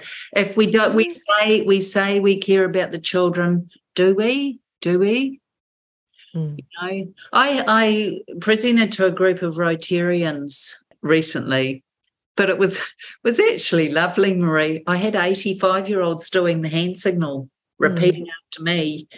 And actually it was due to them that I got on News Talk ZB. So even though it was 3.5 minutes or whatever, the point is they were supportive. And I think we just need to spread the word. Yeah. Yeah. You say you care about children. My response is share the hand signal. Yeah. Show us. Do it. So we're going to make sure that we get all of Gloria's details. I'm talking with Gloria Masters, author and advocate for children, particularly those in child abuse situations. What are some of the things, just quickly before we wind up, what are some of the things? One is getting that hand signal out there. But if you're a parent, as a parent, you are concerned about potentially maybe another child in their sphere, where can those parents go to potentially help that child, particularly if the family situation that child is in is not safe? So look, there's wraparound services. There are some good police out there, some detectives in the Child Protection Unit who are happy to help. There are also people within the medical profession. I'd certainly be talking to a doctor initially because they have a duty of care. You see, once you go to a hub, they have a duty of care to get all other professionals in on the case. And then finally, if you're not sure what to do as a parent, ring Helpline or ring Help.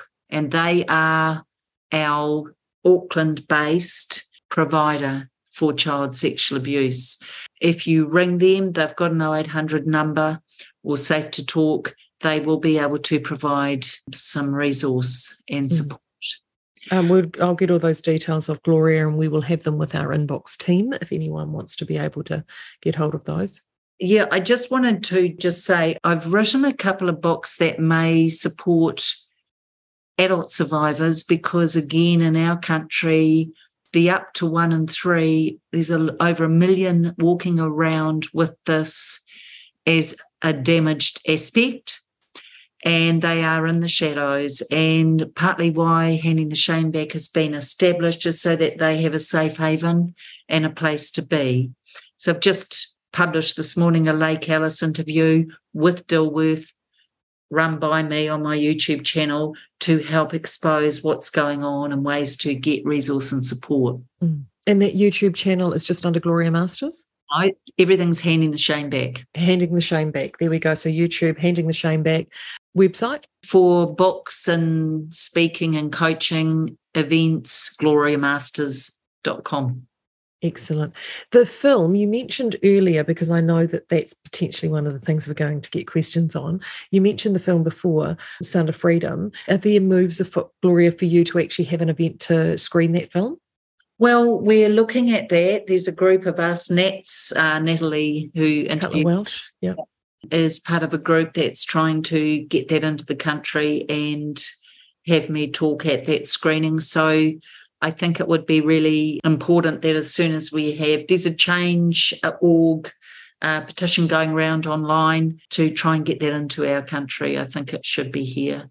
Right, we will definitely stay in touch. And also, too, if you want to check out Gloria's previous interview with Natalie Cutler-Welsh on Up Your Brave, do go over to realitycheck.radio/replays. Have a look at Natalie's page and you will find that interview there. So do also go and reference that as well. Either myself or Natalie will make sure that we keep people up to date if that actually event takes place, because I think people will definitely be very, very keen to see that film. Look, Gloria, I want to thank you so much for your time. Stay in touch too. I mean, it's important that as this journey continues, definitely when your book launches, I'd love to talk to you actually a little bit more about that once that's out. So that's October. So there we go. We can set a date, Gloria, to catch up again. So that would be wonderful. Don't disappear, everybody, because of course Media Matters is still to come. And I have a new man in the hot seat, a new man in my life in the hot seat. So don't disappear. Again, I want to thank Gloria for her time and very powerful insights this morning to this silent epidemic. I'd love to hear your thoughts. Share them with us via email to inbox@realitycheck.radio or by text to 2057. Remember, Gloria has been interviewed by RCR on Up Your Brave with Natalie Cutler-Welsh. So if you'd like to hear that interview, search it out on our replays page. As a parent of boys in their late teens, with the house closest to town, you get bombarded with hordes of kids just hanging out and chilling. Not too dissimilar to my place growing up in the 80s. Then it was boom boxes and tapes dubbed off the radio. Now it's a cell phone streaming service with Bluetooth speakers and voila, you have a party. Time for a counterculture flashback now, keeping in the theme of the guests that we've had this morning. Several weeks ago, I spoke to Ro Edge about the Gender Self-ID Bill. This is what she had to say. Welcome back to Counterculture on Reality Check Radio. I am your host, Marie, and my next guest is Ro Edge, co-founder of Save Women's Sport Australasia. Welcome along, Ro, to Counterculture. How are you? Good, thank you, Marie. Thanks for having me on your show. Oh, it's great to have you here. You spoke to our Rodney a few weeks back. If you haven't caught that interview, head along to realitycheck.radio, go to replays, and you will find Ro's interview there with Real Talk with Rodney Hyde. And I wanted to pick up on some points that you spoke to Rodney about because it's such an important message. I think the first pressing thing is the recent implementation or passing into law, the Self-Gender ID Bill. So for people who haven't heard of this, can you walk people through that? Yeah, sure. So the sex self-ID legislation, it was part of the Births, Deaths and Marriages Act update, and it came into effect on the 15th of June. And what it does is it allows anybody to change the sex marker on their birth certificate now just by a statutory declaration. There used to be a court process that you used to have to go through. I think it took sort of over 3 months to go through, but it just ensured that you were actually living as that sex, whatever that means, but, you know, that you weren't just changing it willy-nilly. So now anyone aged over the age of 18 can alter the sex on their birth certificate at will without any need of proof. If you're aged 16 or 17, you need a guardian's consent or just a letter of support from a third party. And under 16, a parent or guardian needs to approve that. So you can put on your birth certificate that you want to be male, female, or non-binary, whatever that is, and register it on your birth certificate and change it back a week later if you want to, as well as just a $55 charge now. So it's a really quick, easy process. Probably the most astonishing part of the bill is it's had very little, if any, public scrutiny because the media were just determined not to discuss it when Speak Up for Women actually tried to hold a roadshow around the country to talk through the issues because there were so many concerns with it. You know, when they did the submissions, they did them in a level 4 lockdown, and they still, which was just terrible because you couldn't campaign through that. But there were still over 7,000 submissions, and over 70% of them were opposed to the legislation. Essentially, it makes a joke of a birth certificate because now they're meaningless. Whatever's on them, it doesn't need to be the truth. It's just whatever you want it to be. Well, then isn't there also a flow-on effect when it comes to other forms of identification? I mean, your birth certificate is one of those set-in-stone foundational pieces of documentation. Not anymore. So what happens when you go to apply for a passport or apply for citizenship? Interestingly, your passport and driver's license years ago were able to be changed more easily. So now essentially we don't have any identification document that tells biological fact. That's terrifying. It is, isn't it? It is. The biggest thing to know, though, is the one thing that Speak Out for Women did manage to get into the legislation was like some specific clauses that mean that the birth certificate doesn't have to be used as a form of identification, that service providers who are single-sex service providers can actually request other forms of identification or make decisions based on biological sex too. But a lot of service providers currently think that because sex self-ID has come in, they have to allow men who identify as women into women's safe spaces. But that isn't the case. But it's going to have to be up to the public to educate them on this, because our media will still not talk about it. So what about things like public swimming pools? They are often council-owned, local government-run. Yeah. I know that there's already a furore done in Southland around this. So how are councils at the moment looking like they're going to tackle this issue? Well, that is going to be up to the public to push them to tackle it the way they want them to. They'll probably, because we have so many weak leaders when it comes to gender ideology and implementing it, they will probably allow self-ID unless the public really push back against it. So basically the legislation says that birth certificates can be used as evidence of sex or gender. Where service providers need to determine someone's sex or gender, other factors can be considered over and above the sex listed on a birth certificate. They're reflecting the fact that birth certificates aren't meant to be considered evidence of a person's identity, which you would think that they were, but not anymore. Now they're just useless. Now they basically the only thing you can guarantee on them that's correct is the date of birth and location of birth at this stage. Well, it's almost reducing that documentation into a piece of vanity, isn't it? Yeah. Yeah, it is. Yeah, it is. So really we go back to our Human Rights Act, and that women can have single-sex spaces where sex, size and stamina have an impact. But it really is up to women and girls and, fathers as well to really push to ensure that if pools want to allow transgender people to use the bathrooms of their choice, that they have separate facilities for them to use and they can still provide single-sex spaces. So they may have some part of the facilities that they can use, but that women and girls can still have their own single-sex spaces as well. But you're going to have to push hard for them.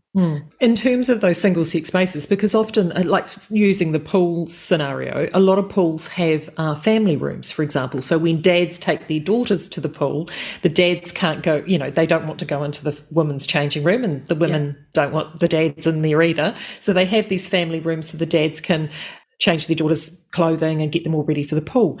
So there has been some talk as that being an option, but do you get the feeling with the changing of this law, the flow-on effect, the butterfly effect, as it were, has not really been considered? So they've considered the virtue and the vanity of the law, but not actually considered the real-world consequence? Oh, look, that's so true, Marie. I mean, we see this in sports policies as well, right? That the theory of it sounds lovely, inclusion and all the rest of it. But when you put that into practice, you see Leah Thomas and you see the implications of Leah Thomas, which was the US swimmer that basically was a mediocre male swimmer in the NCAA, which is the college competition over there, transferring over to the female division and winning an NCAA final, and basically using the females' changing rooms. And if any of the females said anything, they were threatened that they would be out of the squad. So, it hasn't been considered at all. And I think we naturally want to be kind and inclusive, right? Because we want everybody to have the right to feel safe and secure and to be able to play sport or swim or whatever, whatever the thing is. But we do need to ensure that we still look after the fairness and the safety of females, because we have those spaces for very good biological reasons. One of the things that changed when I started reading more on these gender issues, and we share a mutual friend, so that's how she boned me up on a lot of these things, excuse the pun. And one of the things I hadn't realised, because I know some transsex people, and they went through a full long process that lasted a number of years. Yeah. And they had both hormonal and surgical transition that was guided and counselled. Have no trouble with that whatsoever. They're good people. What I didn't realise with a lot of the gender ideology today is that the vast majority don't actually take those steps. They self-identify, or they have an identified change in gender, and that's where it ends. Physically, they're still the biological sex that they were born with. So from what I understand, Leah Thomas was walking around with his meat and potatoes and no melons to see anywhere. Yeah, exactly. Yeah, so by far the majority don't have any surgical intervention at all now. But you don't even have to have a medical intervention now. It can just be how you want to identify. It's what you say. It's all about feelings. It's nothing to do with facts. You know, we talk about changing rooms and stuff, but there's even places that are worse than this, where this has the ability to create real harms for women. You know, care providers for your elderly mother or a disabled female. You're going to have to make sure that if you know somebody, like if your mother or, you know, a disabled sister or family member needs a female carer, that you insist that they must be biological female. Because you can imagine if a male came in and you had a disabled woman or an elderly woman who couldn't verbalise if there were problems, that like it could just be an absolute disaster. And how uncomfortable would they feel in not being able to express that? There's also kids' school toilets and changing rooms as well. You know, it feels like, you know, for years we really worked on safeguarding female spaces, safeguarding our young girls, and now we have chucked that all out the window with this gender ideology. So at schools, you need to make sure that you talk to the principal there to make sure that the girls have female-only toilets and changing rooms to use, because otherwise what happens is girls start withholding liquid so they don't have to go to the toilet, or they'll hold on, which leads to urinary tract infections, or they'll actually leave the school to find a toilet where they feel safe. And this is actually happening in New Zealand now. Playing devil's advocate, there are some journalists that are calling this the dog bites man situation, where there are a few incidences that have been reported and been over-exaggerated in the media in order for, they call them anti-trans activists or pro-women supporters, to try and strengthen their position. How many issues or encounters are being reported, or is it one of those things like sexual assaults, for example, the vast majority go unreported, you don't hear anything about it, and it's only until you have the ambulance at the bottom of the cliff and something truly dire has happened that you find out about it? Yeah, so for a start, I would say the media refuse to report anything. So that's very rich of them to say that, you know, there's only a few things reported, because, you know, we've tried to send them information on things that have happened and they refuse to acknowledge them or report on them or do any investigation into them whatsoever. I would say it's very much like the sexual assault thing. I would say that most people will just feel really, really uncomfortable and leave and stop using those spaces, and we know of that happening already. Yeah, it's just, you know, unfortunately, the inclusion of males in female spaces and places excludes females. We don't feel comfortable. And what we should not be doing is teaching our young children not to be aware of safeguarding issues as well by putting male bodies in their spaces when they're younger and teaching them that that's okay, because then their guard's down. And if there is an issue, how are they ever going to know, you know, that normal fear won't be there that would actually keep them out of that particular situation? Yeah, I think a lot of it too is the fear of speaking out and being called anti-trans or a transphobe. I mean, we all saw what happened at Let Women Speak event in Auckland, and just how malign, you know, anyone that comes out against all of this is pro-woman. It's not anti-trans. You know, we want trans to have their space as well. But it seems like that it's only their feelings that are considered, and the feelings of everybody else now are just inconsequential. Traditionally, when it was genders were being switched, it was most often male transitioning to female. Now, from what I understand, it's now actually come back the other way. It's almost like a social contagion where young women, are now wanting to transition to become young men. And this is often where the puberty blockers start coming into play. you have social transitioning first, but once medical transitioning happens, it happens at a time that things cannot be reversed. Are you hearing of these sorts of things where these social transitions and medical transitions are starting to happen with dire consequences? It's heartbreaking. It really is. I mean, you know, we've always had social contagions with young females. When I was young, it was bulimia and anorexia, and I got caught up in that. Then it went to cutting, and now we've got trans. And unfortunately, in female friend groups, if one or two people within that group start doing that, it is contagious around the group. It's like the girls all sort of come in and support each other and end up doing a similar thing. And so you do get a lot of social contagion. But we're also teaching girls now, like, puberty is terrible, right? Did any of us enjoy going through female puberty? It totally sucked, right? We are now telling kids they can opt out of that and it's all fine. They can just make it go away as if like magic. Like, if we'd had that choice, Marie, when we were younger, we probably would have gone, yeah, whoa, that sounds great. I don't want to have a period and I don't want my breasts to grow and all of that awful stuff. And so we're actually telling kids a lie, and it's having profound impact on them. The only hope is that we've seen recently the NHS in the UK has basically no longer offers puberty blockers to kids unless it's through a clinical trial. They've completely stopped it.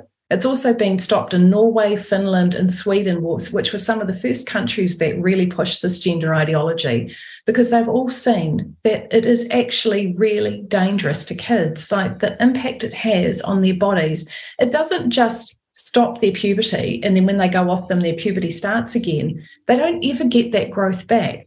So if you're a little boy that's put on puberty blockers, the penis will never grow past the point it is when they go on puberty blockers, which it's just unbelievable. With it stops the bone density, bone growth, brain growth.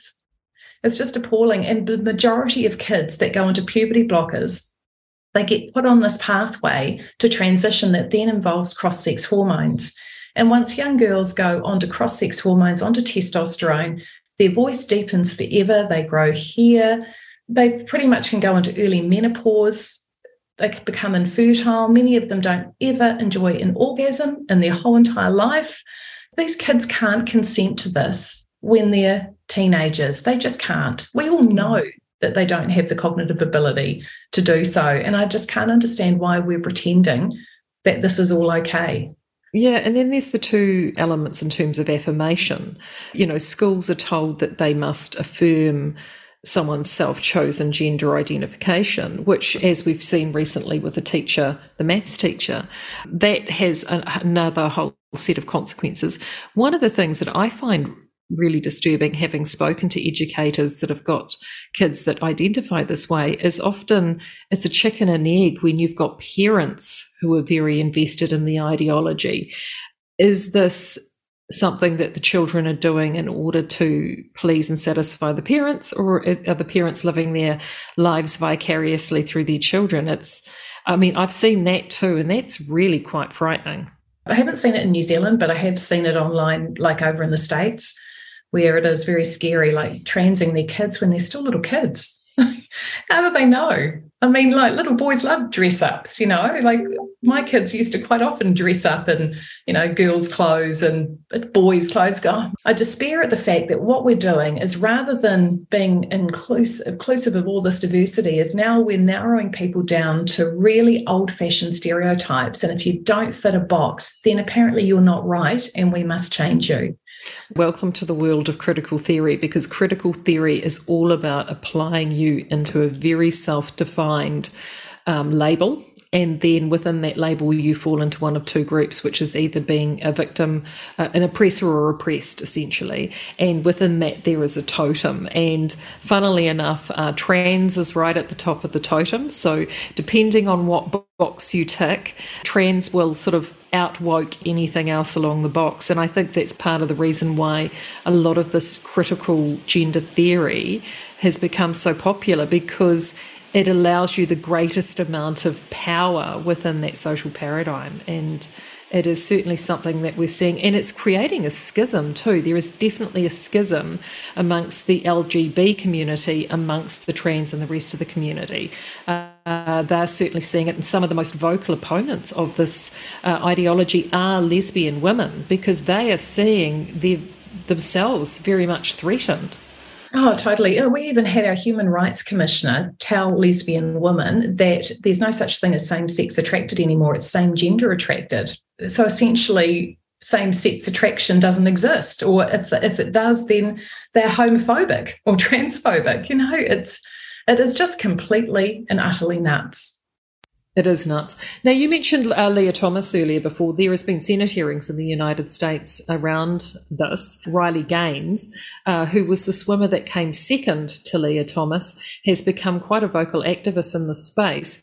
Have you been following those hearings at all? Not closely, but I did hear Riley. Riley actually tied with Leah Thomas in an event, and Leah was given the trophy and allowed to have all the photos. And Riley was told that one would be sent to her after the event. So this is a female event, right? This is the pinnacle of Riley's whole college, like her last year at college. And she basically podiums in an event, but because she tied with Leah, the male, was prioritised over the female in her own event. It was appalling. But I did hear there was a human rights person on one of the events that you were just talking about, and she was asked, is it fair? And she was saying that Serena and Venus Williams, you know, no male could beat them. And it's like, oh my God, the 203rd ranked male tennis player played them and completely thrashed them. And luckily Riley, pulled her up on that and said, well, actually, that's completely incorrect. So I have seen a bit of it. Yeah, she's a legend. I'm actually going to be meeting her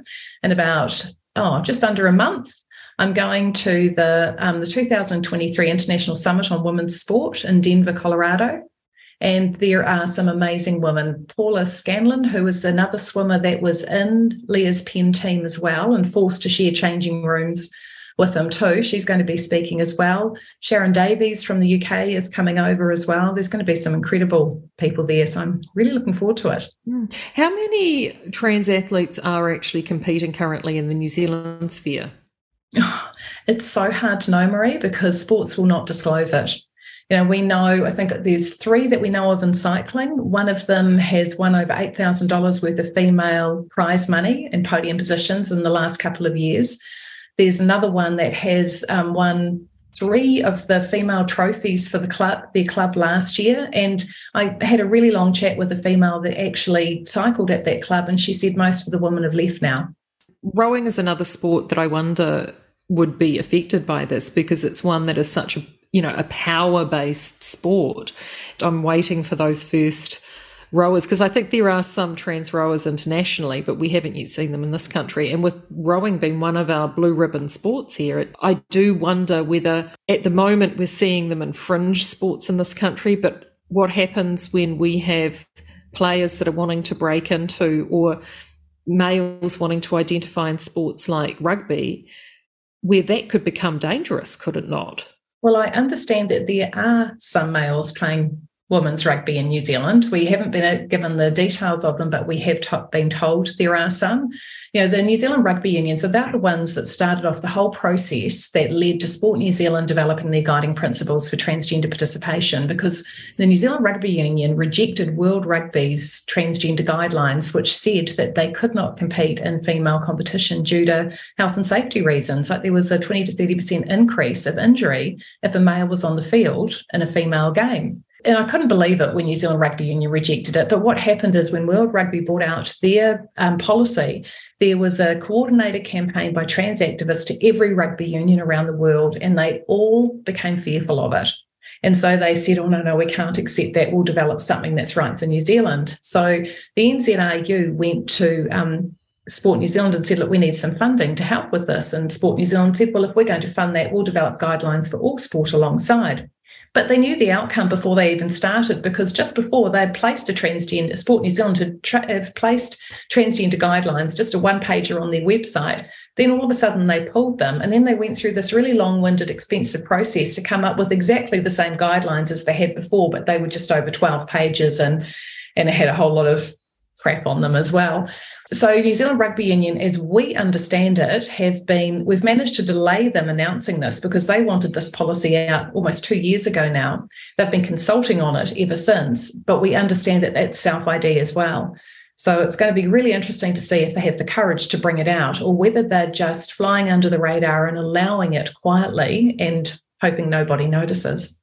Again, the ripple effect. I mean, what happens when you have an injury in rugby and the outcome is someone who is physically superior due to the accident of their birth? Yeah, I think in the US there was a game of rugby last weekend and 3 girls got injured with a male on the field. They were pulled off. Yeah. It is quite scary. If people are wanting to find out more information around this, especially around sport, A, where can they find information? And B, if they are seeing this in their own sports clubs, so they've got themselves are playing, they've got daughters playing, they have concerns, what can they do? They can raise them confidentially with us. They can either email us or through our website or contact us via Facebook. All correspondence will be completely confidential because we understand the issues around, coming forward publicly. But if you wanted to come forward publicly, we would love that because the more people that do, the more confidence it gives to others to do the same. Right now that we all have this fear of speaking out because we've seen the backlash that happens to those that do, but that only remains when the majority of us stay quiet. And we know the majority of us agree. We did some polling, when was it, about February or March? And, by far the majority of people do not agree with males participating in female sport and being in female changing rooms. We just have to give them the courage to speak up. But if they don't want to, they can definitely get in touch with us. We have a database that we're keeping of everyone that shares their stories with us so that we can build on that. Now, with the sex self-ID legislation, one thing they have said they're going to do is in 5 years' time, they're going to monitor it and in 5 years' time decide whether they need to change it or not.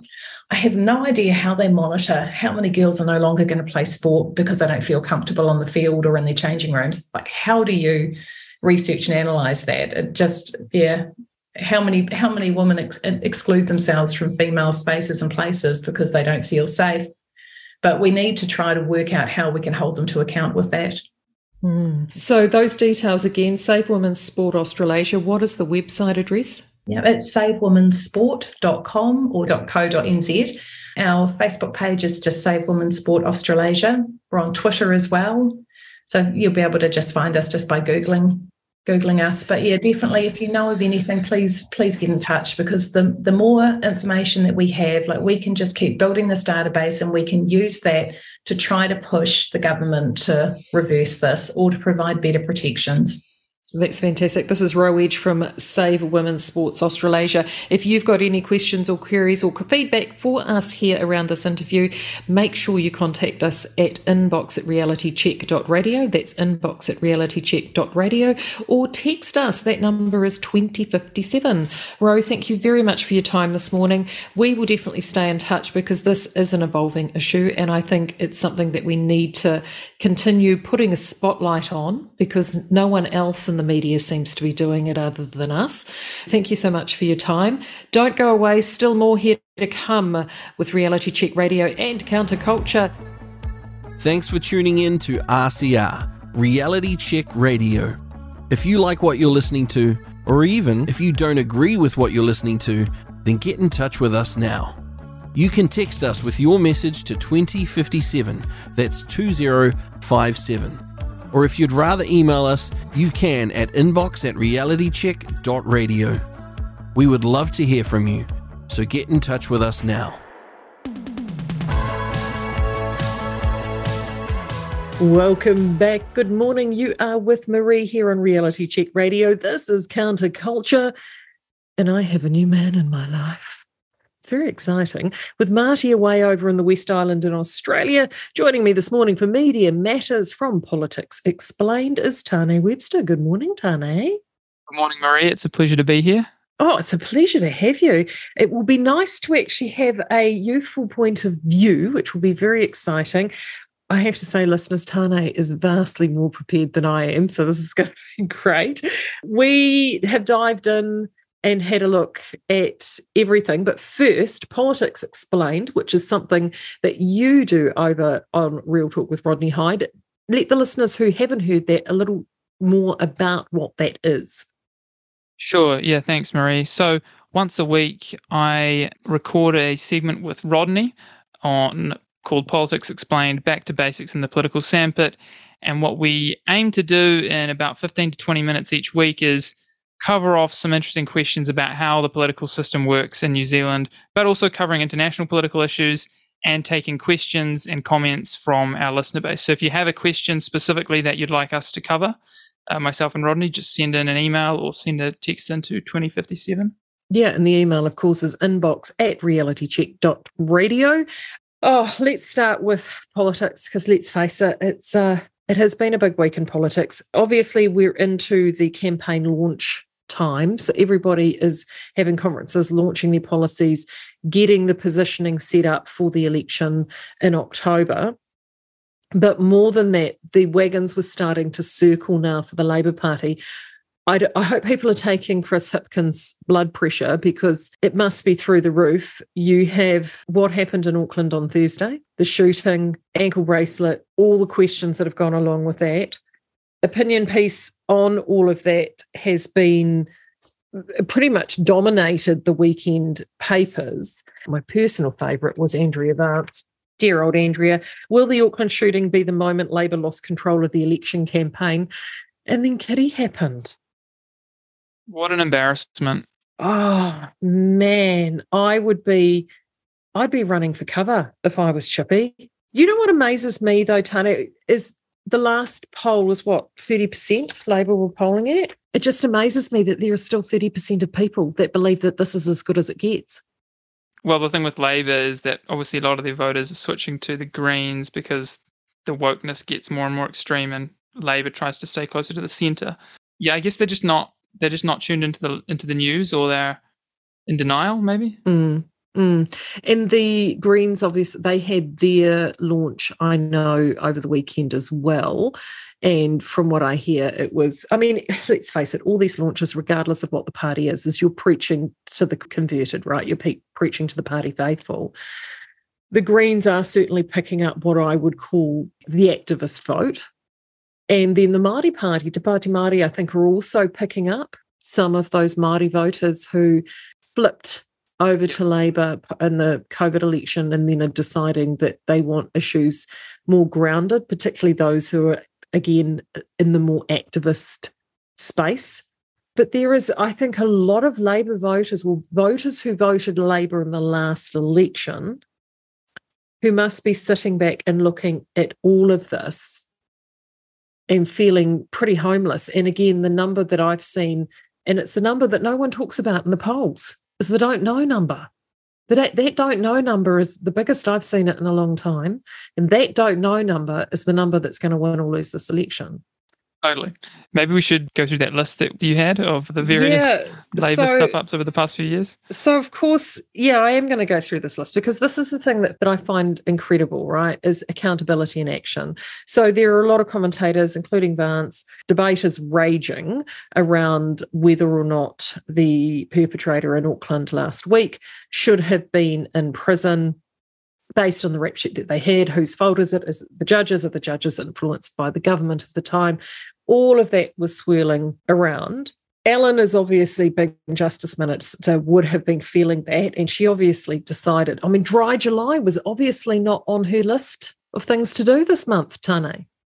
No. There was that article, was it from the year before or 2021? Where 2021, yeah. So 2021 was the year that she had treatment for cervical cancer, and I know she was a big promoter of Dry July that month.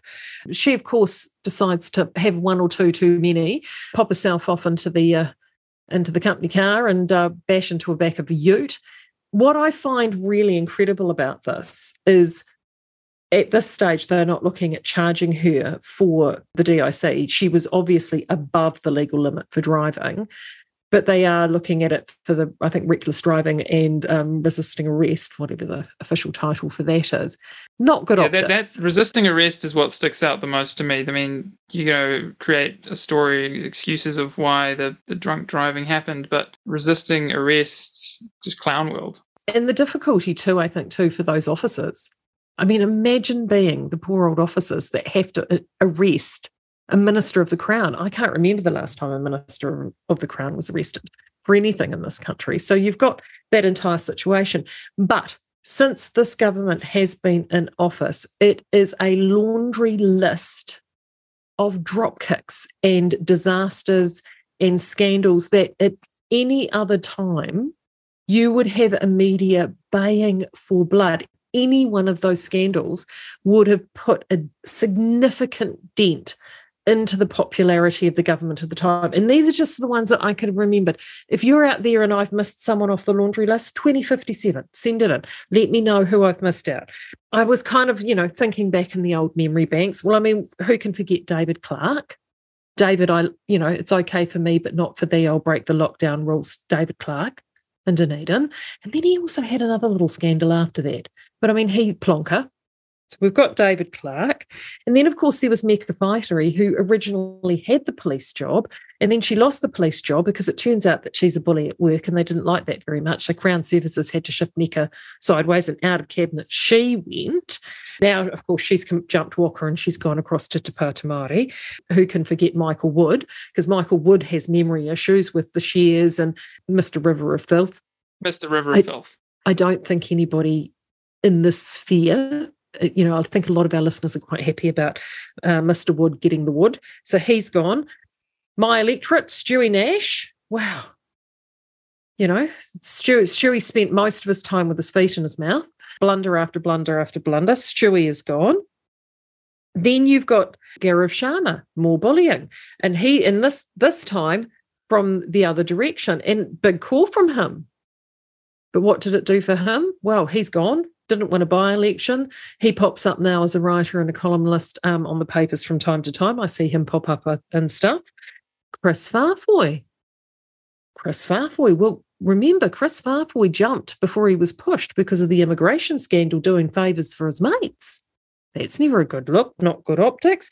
And who can forget Claire Curran having that secret little meeting with Carol Hirschfeld, which ended her job at RNZ, and no one even really got to the bottom of what they were meeting about. But Claire didn't last too long. She disappeared in 2020, and then there was Ian Lees-Galloway, who liked to play away from home, was quite busy. So he was gone. And Louisa Wall, now she left, but she had a stinging valedictory speech in Parliament. There was obviously bad blood between her and Jacinda because on paper, Louisa Wall should have been, I would have thought, right in Labour heartland. She was there in terms of she ticked the Māori box, she ticked the queer box, she ticked the sports star box. She had everything going for her and there was bad blood there.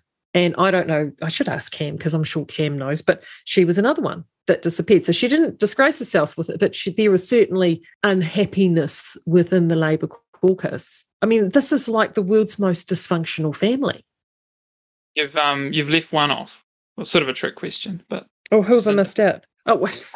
Leaving because she had no energy left in the tank. No gas in the tank, Tane. You know what I think it is? I don't think she could afford it. What is it now in Auckland? Knocking $3 a litre? She couldn't afford the gas in the tank, like most of us. How on earth now any voters can seriously consider that this mob, and this is even before we get onto the spending, this is before we get onto grants, print and spend, $193 billion is the current New Zealand deficit. $193 billion. But that's okay. Grant reckons, oh no, we've got money. We've got money in the COVID fund.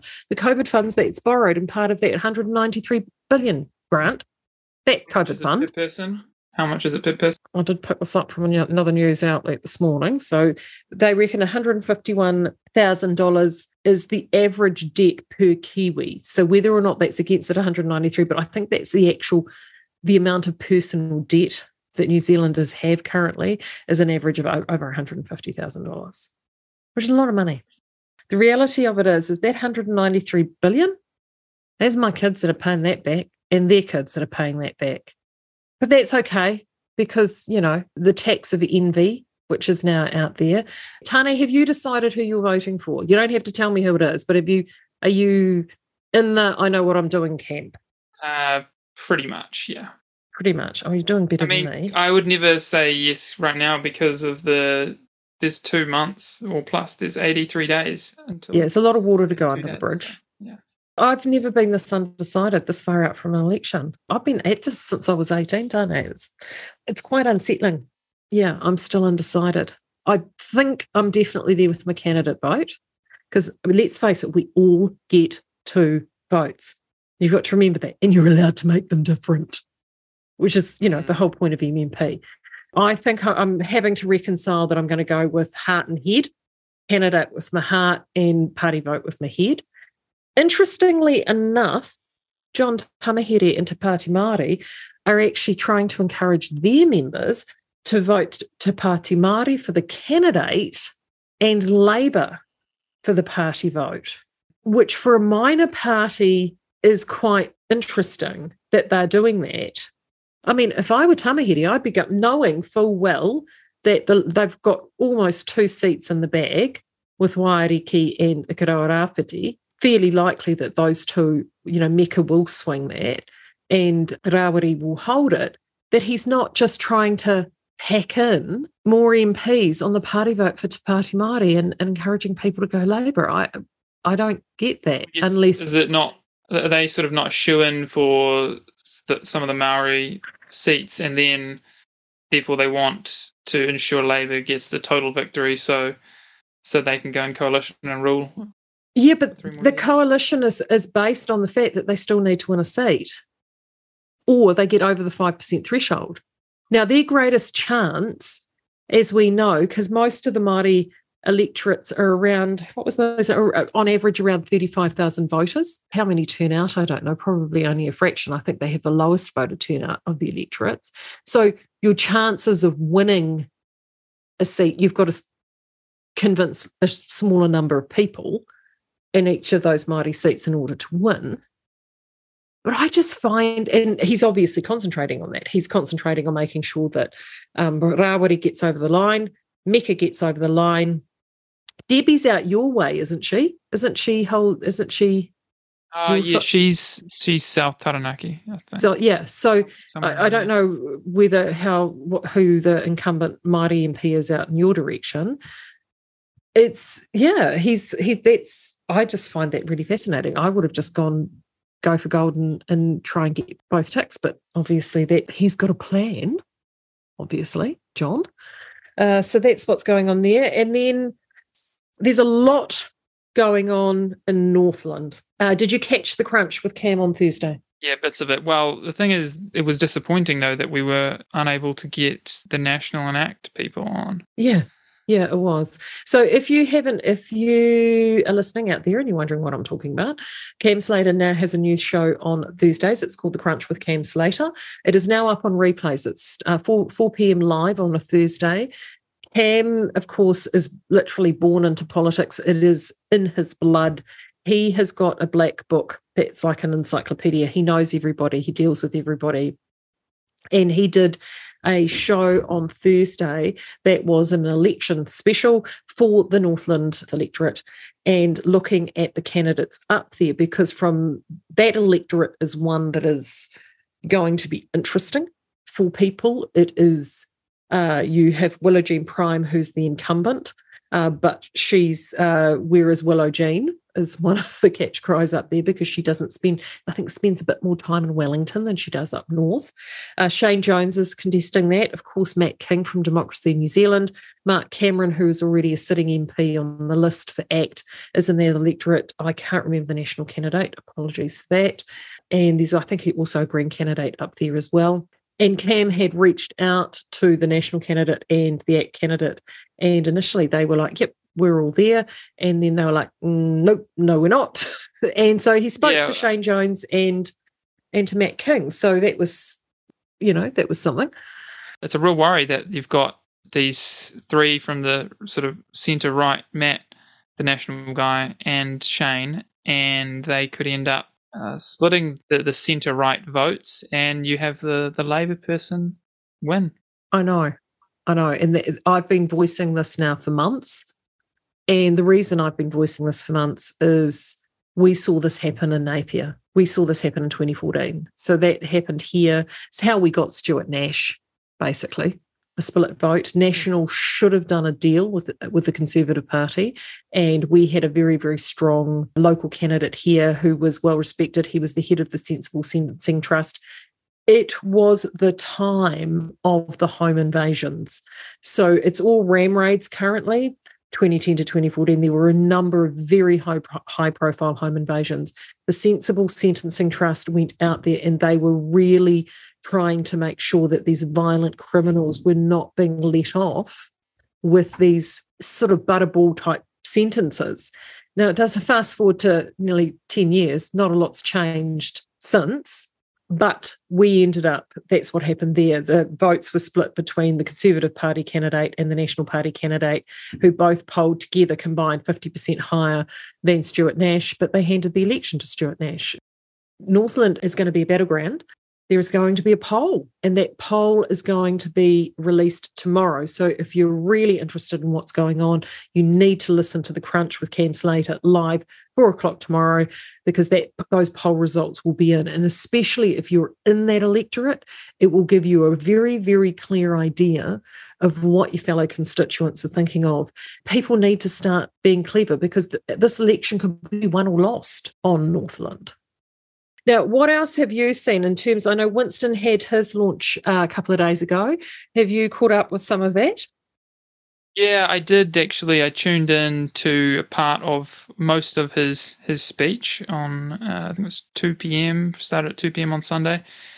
And it sounded good, as, any politician makes their speech sound. But I like to hear the points he's making, and I like the slogan, "Taking Back New Zealand."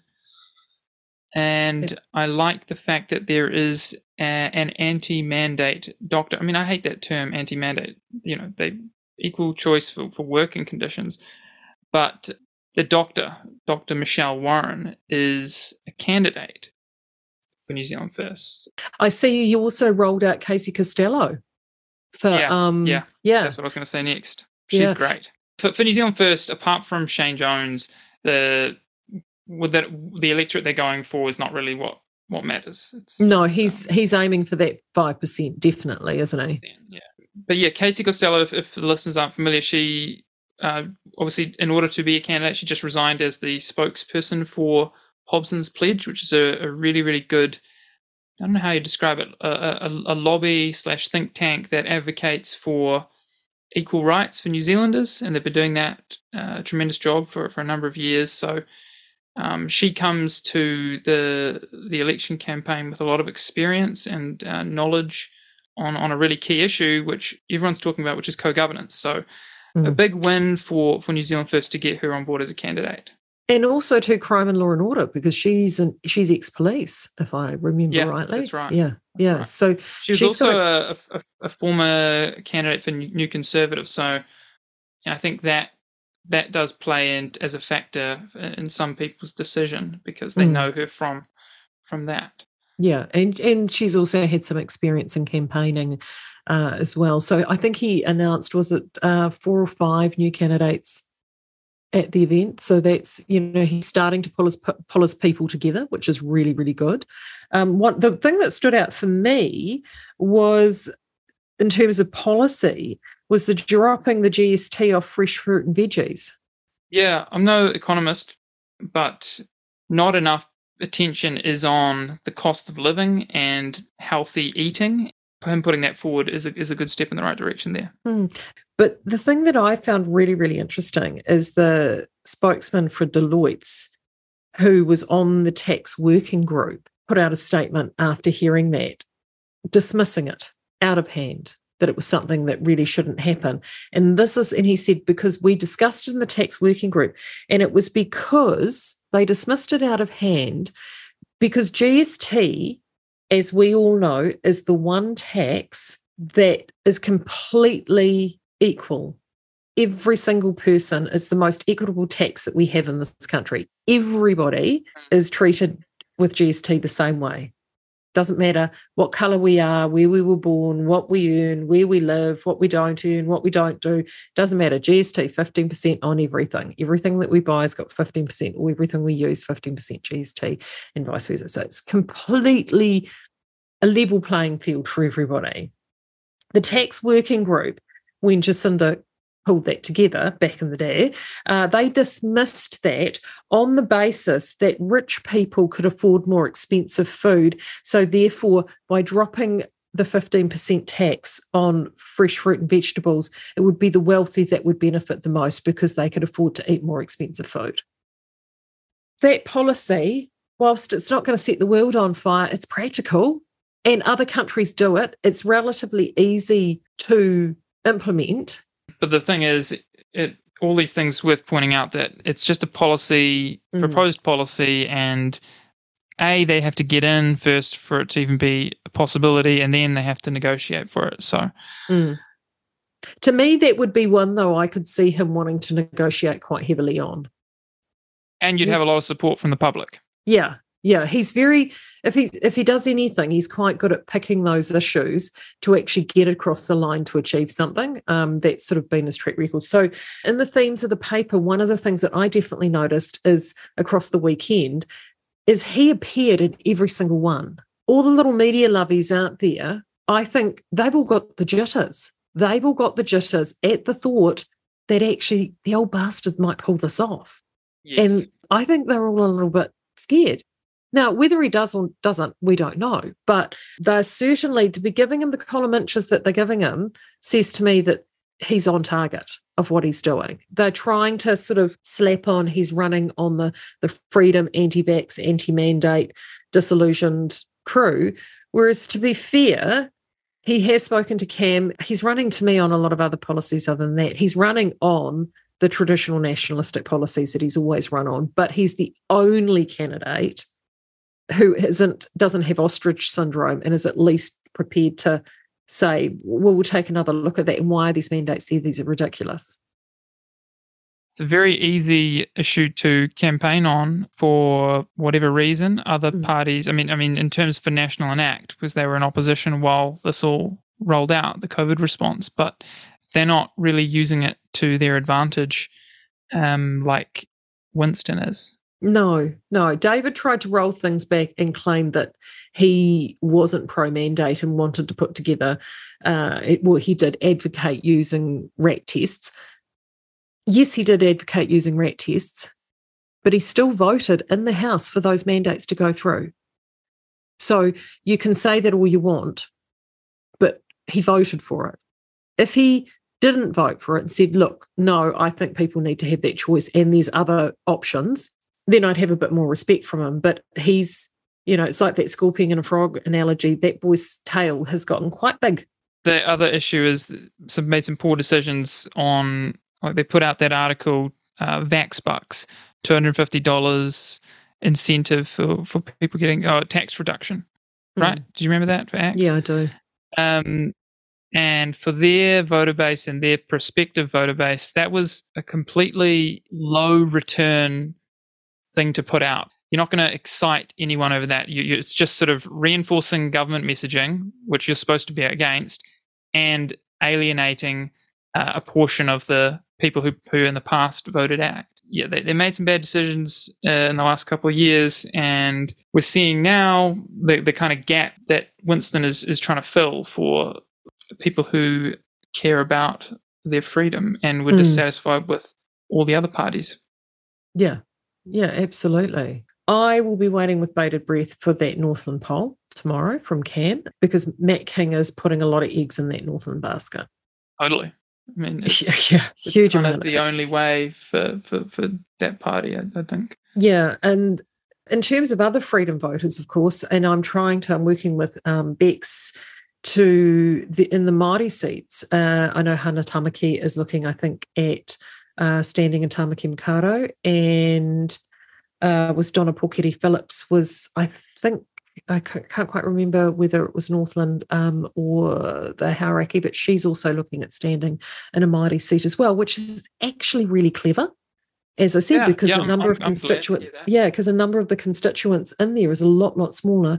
You've got a lot less people to sway. And also, I think the one set of voices, Marty and I talk about this a lot, the one set of voices that have been forgotten during this election campaign are the conservative Māori voices, because those are people that tend to be very quiet and reserved. They don't necessarily put themselves out there in the forefront. They will vote very, very conservatively. And I know that Karina Shields is doing a lot of work to sort of try and encourage those voters actually off the Māori roll. And of course, now the time to do that is past. But she was trying to convince them off the Māori roll to actually vote on the general roll, because then they have more choice. But if you were a conservative Māori voter and you were somebody that believed in the values that you had within your own hapu, you didn't like the activism of Te Tiriti a Waitangi, or if you were a follower of Hei Whakaputenga, because let's face it, that group and the Te Tiriti group, they're not exactly simpatico on all of these issues. No. Or you're someone who has seen this Māori elite, the self-entitled, self-imposed rangatira of both Te Pāti Māori and the Māori caucus and the Labour Party. You know, Hana and Donna could actually capture a lot of those votes, because National isn't necessarily, I don't know, I think they could be running a candidate, but they certainly are not trying to appeal to them. It's great anytime people think outside the box in this political space. That's something that Rodney and I have discussed on Politics Explained. I think there's an episode called How Many Members Makes a Party, if people want to hear about another out-of-the-box way of looking at this election and future elections, because the repeat approach, I was around in 2020. Before then, this repeat approach of minor parties going for the 5%, it's I'm not saying it'll never happen. Well, it hasn't happened yet. Yeah. I don't think there has ever been a minor party that have gotten 5%, gotten over on the threshold. They've always had an electorate seat. Marty and I talked about the Greens. He thought the Greens had gotten over the 5%, and they had back in the day with Jeanette Fitzsimons, but she did win Coromandel too. So that sort of gave them the double whammy in. No, I think Rodney will know this, but I'm pretty certain no one's actually reached over the 5%. So it will be interesting to see. You were someone that was with part of Politics Explained. What happens for those that aren't aware? So 7.8% of the votes at the last election fell to parties outside of the tent. What happens to those 7.8% of those votes, Tane? Yeah, this is a question lots of people put up. The votes are, one way of describing the mechanism is that they're divvied up according to the ratio of how all the other votes have been divvied out. So the party that's got 40% of the total vote gets 40% of those leftover, votes that can't count. Some people get quite outraged about that. I don't. I just see it as like the normal mathematical thing that would happen. In essence, I guess the key thing is the votes didn't end up counting. And then some people put up a different argument. They say, and I sometimes think this way as well. You're making a point, you're making a stand. So some people do that. That they want to have a totally clean conscience, they might say. And they're wanting to back their guy, their gal, their party, and that's a legitimate approach as well. And then some other people think that maybe they need to be strategic. So, to each their own. Yeah, well, look what happened in 2020 and how that worked out, particularly in those rural electorates. Before we head offshore, I want to just talk about one other thing here, domestic, that you brought up, was with Groundswell, with Countdown. They are calling, Bryce McKenzie is calling for a boycott of Countdown. So what's the story with that? Yeah, Countdowns, I'm just reading the article here. Basically, that it's to do with climate change. The head of sustainability had invited all its suppliers, so farmers, to join its thesis program, which required suppliers to measure and report their emissions. So because they're basing it all around, the farmers' emissions rather than the supply chain, and we talk about the actual crux of climate change and how concerned we should be, or whether or not we should even be concerned. That's a greenwash discussion. Make sure you tune into Jaspreet and Don's episodes to hear the truth about climate change. But in response to that, Groundswell co-founder Bryce McKenzie, they've called for a boycott. It's being shared around on social media. I'm not sure how hard it will hit them, but I applaud this change of focus, because politics is not just once every 3 years voting. Politics is also how you spend your money. You can vote with your wallet, vote with your feet, and who you spend time with and how you spend time with them. And yeah, I applaud them for calling for the boycott. A couple of things about this that I find really intriguing is that Countdown feel they need to have a head of sustainability. I mean, that falls under the Matthias Desmet bullshit jobs title, I would have thought. Just saying. I think it can get a lot worse than that. Really? Good grief. There's people in corporate jobs that are head of diversity and inclusivity and all sorts of things. See, I've been self-employed far too long, Tony. Yes, so they're wanting supporters to boycott the supermarket chain, which has 194 stores in New Zealand from Monday, the 24th of July until Sunday, the 7th of August. That's actually quite clever too. This is actually another really clever thing that they've done. They're doing it in a snapshot. And by doing it in a snapshot and saying to people, get behind this, do it this week, and then if things go back to normal the following week, it then actually could potentially, because these supermarkets track everything. They track every purchase. They will have these numbers absolutely down. By doing that, it will actually give them a key to say, hey, your consumers aren't happy here, and you need to start listening to your consumers, which I think is really important. It doesn't surprise me that Countdown have done this. Do you understand how these supermarket chains work, Tane? Not as well as you, so please explain. The reality of it is in this country, when it comes to supermarkets, we have a duopoly. We have Progressive Enterprises, which is Countdown Supermarkets on one side, which is Australian owned, by the way. So they're on one side of the fence. So all the stores, and they cover Countdown, which is now going to be rebranded back to Woolworths, Fresh Choice, SuperValu as part of that group, all fall under that umbrella with Progressive Enterprises. Then on the other side of the fence, you have Foodstuffs. Now, Foodstuffs runs a different model. Foodstuffs has 3 regions. They've got Northern, Central and Southern. And Foodstuffs are all owner-operators. So they're more the cooperative model. So within Foodstuffs, they start with 4 squares at the bottom and you move 4 squares, New World, Pack and Save, sort of in terms of size. Being owner-operated, each store has much more autonomy than a Countdown store does, for example.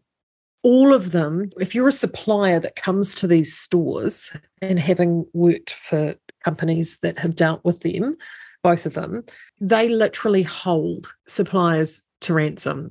I can see why the Groundswell team have had enough and they're fed up, because they hold them to ransom over price. They hold them to ransom over quality. They hold them to ransom over delivery. They have a thing called co-op. And what co-op is, and this is particularly in Progressive, you see this in Progressive especially, is if you want to go in with a promotion and you've got a lot of this product, you want to put this product on promotion, they'll say, well, how much co-op are you putting in? And what co-op stands for is how much money are you going to give the supermarket to allow them discount your product, but also display your product in, say, for example, a prominent position in the supermarket. So whether it be an aisle end or in the middle of the store, will it go in their catalogue for that week? Will it appear in their social media advertising? So if you're a farmer and you pull it all together and you're an apple grower, for argument's sake, and your apple, they go in as a cooperative and they say, right, we've got all of these New Zealand rose apples. We want to put these apples in. We're going to give you this great price for these apples, knowing full well that if that price is really sharp, that the grower's getting even less because the price has dropped, then they'll turn around and say, well, yeah, you can do that plus $50,000 worth of co-op. And I can tell you right now, 9 times out of 10, when you go in and do that, and I used to do this for shaved ham all the time, you'd go in there and do that, and it is essentially a loss leader. So you will supply your product into Countdown supermarkets. That ham that you're buying, or those apples, or the booze is a big one. It's a big one, yeah. Often when you see it on special, the supplier, whoever's supplying that, is not making any money on it whatsoever. Or they're just doing it for the turnover and the positioning and getting the branding out there. Yeah, I'm not against supermarkets, but with the things we know that are on the horizon, with the threat of mRNA in food and livestock, with ESG, with digitalization and cashlessness, we as the consumers, communities, and the farmers, the creators, are all much more empowered on other models other than supplying to massive supermarkets. There is going to be a shift in it's already happening. That shift is taking place overseas, and it will happen here as well, with opportunities coming up. And actually, there's going to be someone, a sort of permaculture type expert, who's going to come on, I believe, next week to talk about something similar to that. So I'll just pique your interest there. Won't say who it is. Yeah. So it will be interesting. So I actually wholeheartedly support the Groundswell guys. I know that they get a pretty rough stick in the media. They're almost lumped in with the likes of us. But what I love about them is that there's a lot of support. There's a lot of support for farmers out there. Farmers have been given the rough end of the stick for a long, long time now. And if you're able to support the boycott, I think go to it. Absolutely. I know I certainly will. Well, buying habits change. And I think you're right, Tane. Buying habits will change. And I think buying habits need to change. And especially in a cost of living crisis, if what Countdown is worried about is stinging farmers for emissions, when really what they should be doing is making sure that the farmers are supported and product can be getting out there. The one thing I can tell you with these supermarkets, they are not losing margin. They are making bank on everything that they're doing. Voting with the dollar, we've seen what's happened in the United States with Bud Light and other consumer boycotts here. Look, I know we're a lot smaller, but when it comes to a duopoly, if everybody decides for this week that they're going to pop to a foodstuff store, remember, locally owned and operated, just saying, locally owned and operated, then, that could send a message. Now, let's pop offshore, shall we?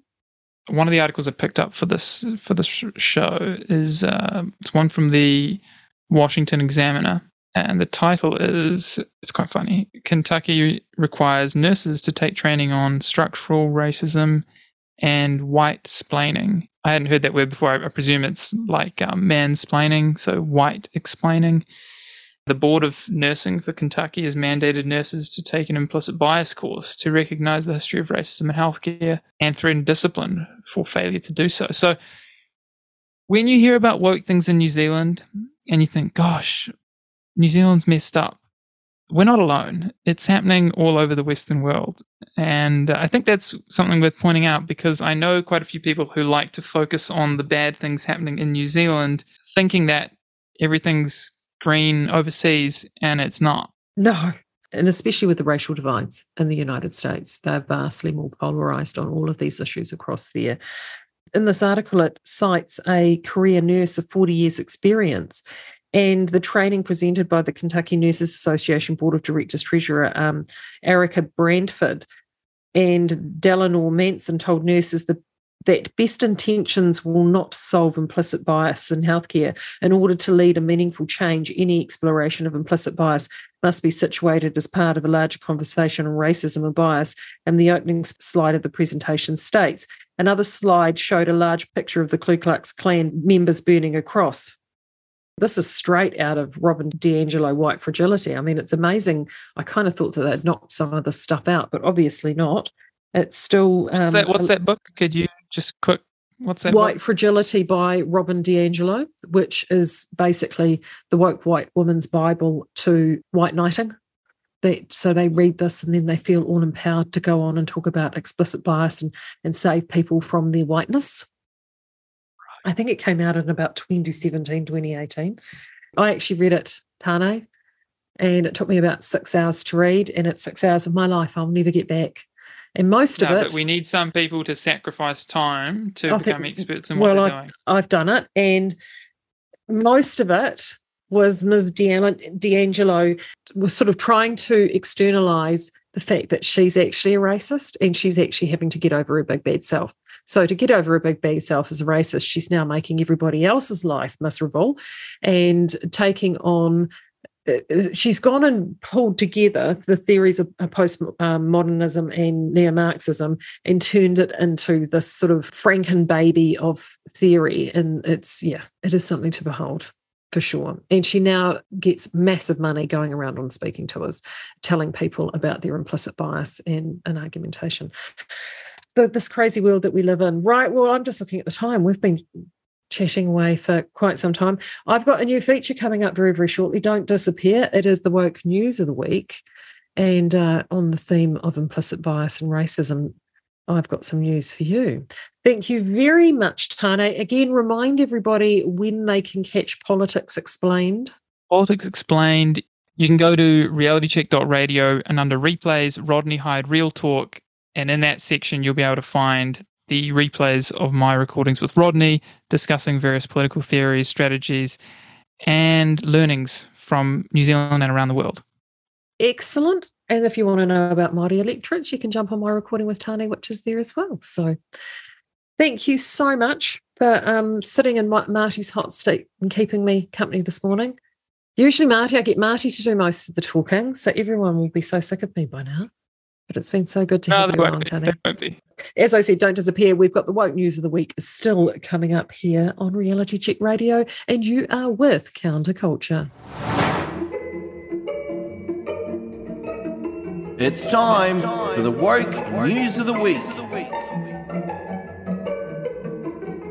Welcome to our new feature. This is the Woke News of the Week. Some stories from here and abroad that certainly have an ideological bent. First here from New Zealand, positive discrimination in medical training could be set to increase.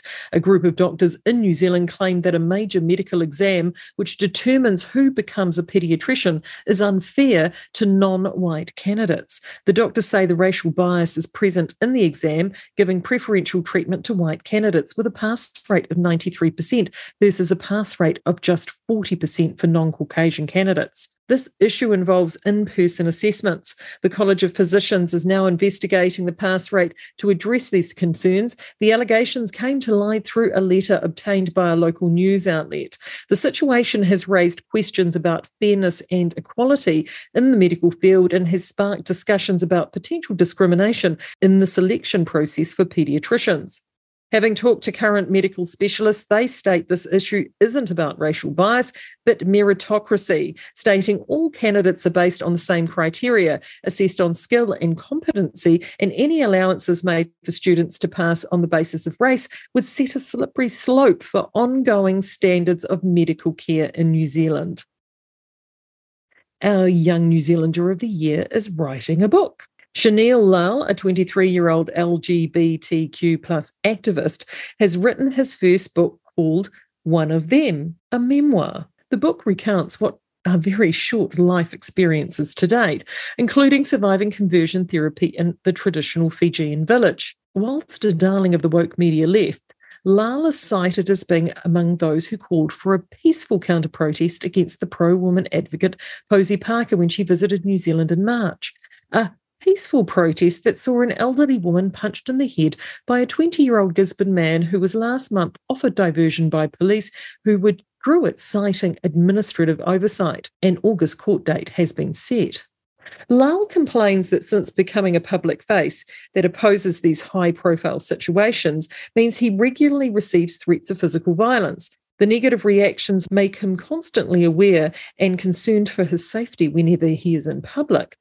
But one can't help feeling that the element of wokest crocodile tears, especially as Lal has been known to publicly tweet comments such as, "I am happy to be known as the fag that tore the fabric of society apart and destroyed the heterosexual dream," or "F you and F your father," followed up by "This Pākehā man is an effing C," or "Go F yourself, you stupid asshole," and "New Zealand is effed." Potentially, the final point is correct. Now from Italy, the Miss Italy pageant organiser Patrizia Merigliani said that contestants must be a woman from birth. This statement came shortly after a transgender woman, Ricky Cole, won the Miss Netherlands title for the first time. Morigliani criticised efforts to include transgender contestants, calling them absurd. She's been involved with Miss Italy since the late 1980s and stated that the regulations have always required participants be born as women. Meanwhile, Ricky Cole expressed pride in representing the transgender community and becoming Miss Netherlands. She will compete in the Miss Universe competition. Andrea Ponce of Spain was the first transgender person to participate in Miss Universe in 2018. Cole said that the Miss Italy competition decision was disappointing. The Miss Italy decision sparked online debate, with some supporting it and vast numbers criticising it. What do you think? Text us again, 2057, with your views. And finally, for those who have a hankering to see the Barbie movie directed by Greta Gerwig, the iconic doll comes to life in a satirical tale that attempts to challenge the patriarchy, misogyny, and societal stereotypes. Margot Robbie plays Barbie, living in the perfect pink plastic world where everything seems flawless. However, Barbie faces an existential crisis, and with the help of other Barbies, she discovers that she needs to visit the real world to meet the person playing with her to restore things to normal. Accompanied by Ken, played by Ryan Gosling, Barbie ventures into the real world and experiences a culture shock. Ken becomes aware of the patriarchy and his self-obsession, while Barbie begins to understand the term male gaze and feels uncomfortable with being constantly scrutinised. As the story unfolds, Barbie meets Gloria, a working mother who works for Mattel, the manufacturer of the doll. Together, they confront the flaws of Barbie Land and strive to take control of it. The film attempts to mix satire with humour and pop culture references. My spies tell me some jokes work well, but others feel far too woke and become very, very cringy towards the end. Have you been to see Barbie? Share your thoughts with me here on 2057. And finally, feedback on the government's proposal as outlined on the Safer Online Services and Media Platforms consultation document is due Monday, 31st of July, which is this coming Monday. Now, that is a mouthful, I know, but we prefer to refer to these proposals by what they actually really are, online censorship laws. What has been proposed is a serious threat to free speech. These online censorship laws, if enacted, would effectively make certain speech illegal under the guise of keeping us safe. Now, we've done the heavy lifting, so you don't have to. We've summarised the proposals, outlined how the censorship laws will impact on free speech, and let you know how you can have your say. Our easy-to-use submission template means that for as little as 5 minutes of your time, you can have your voice heard. Visit www.defendfreespeech.co.nz today. That's www.defendfreespeech, all one word, .co.nz. Make no mistake, these proposals are aimed squarely at media organisations like Reality Check Radio. Free speech is a fundamental human right and it's under serious attack. So do take action today, do it for yourself and also do it for the future generations. That site again, www.defendfreespeech.co.nz. That's been the Woke News of the Week. If you've got some woke news you'd like me to cover, send it to inbox@realitycheck.radio.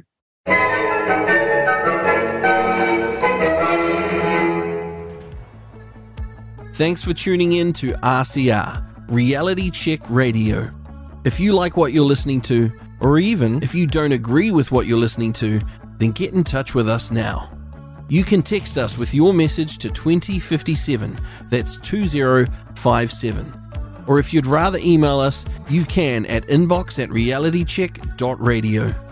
We would love to hear from you, so get in touch with us now.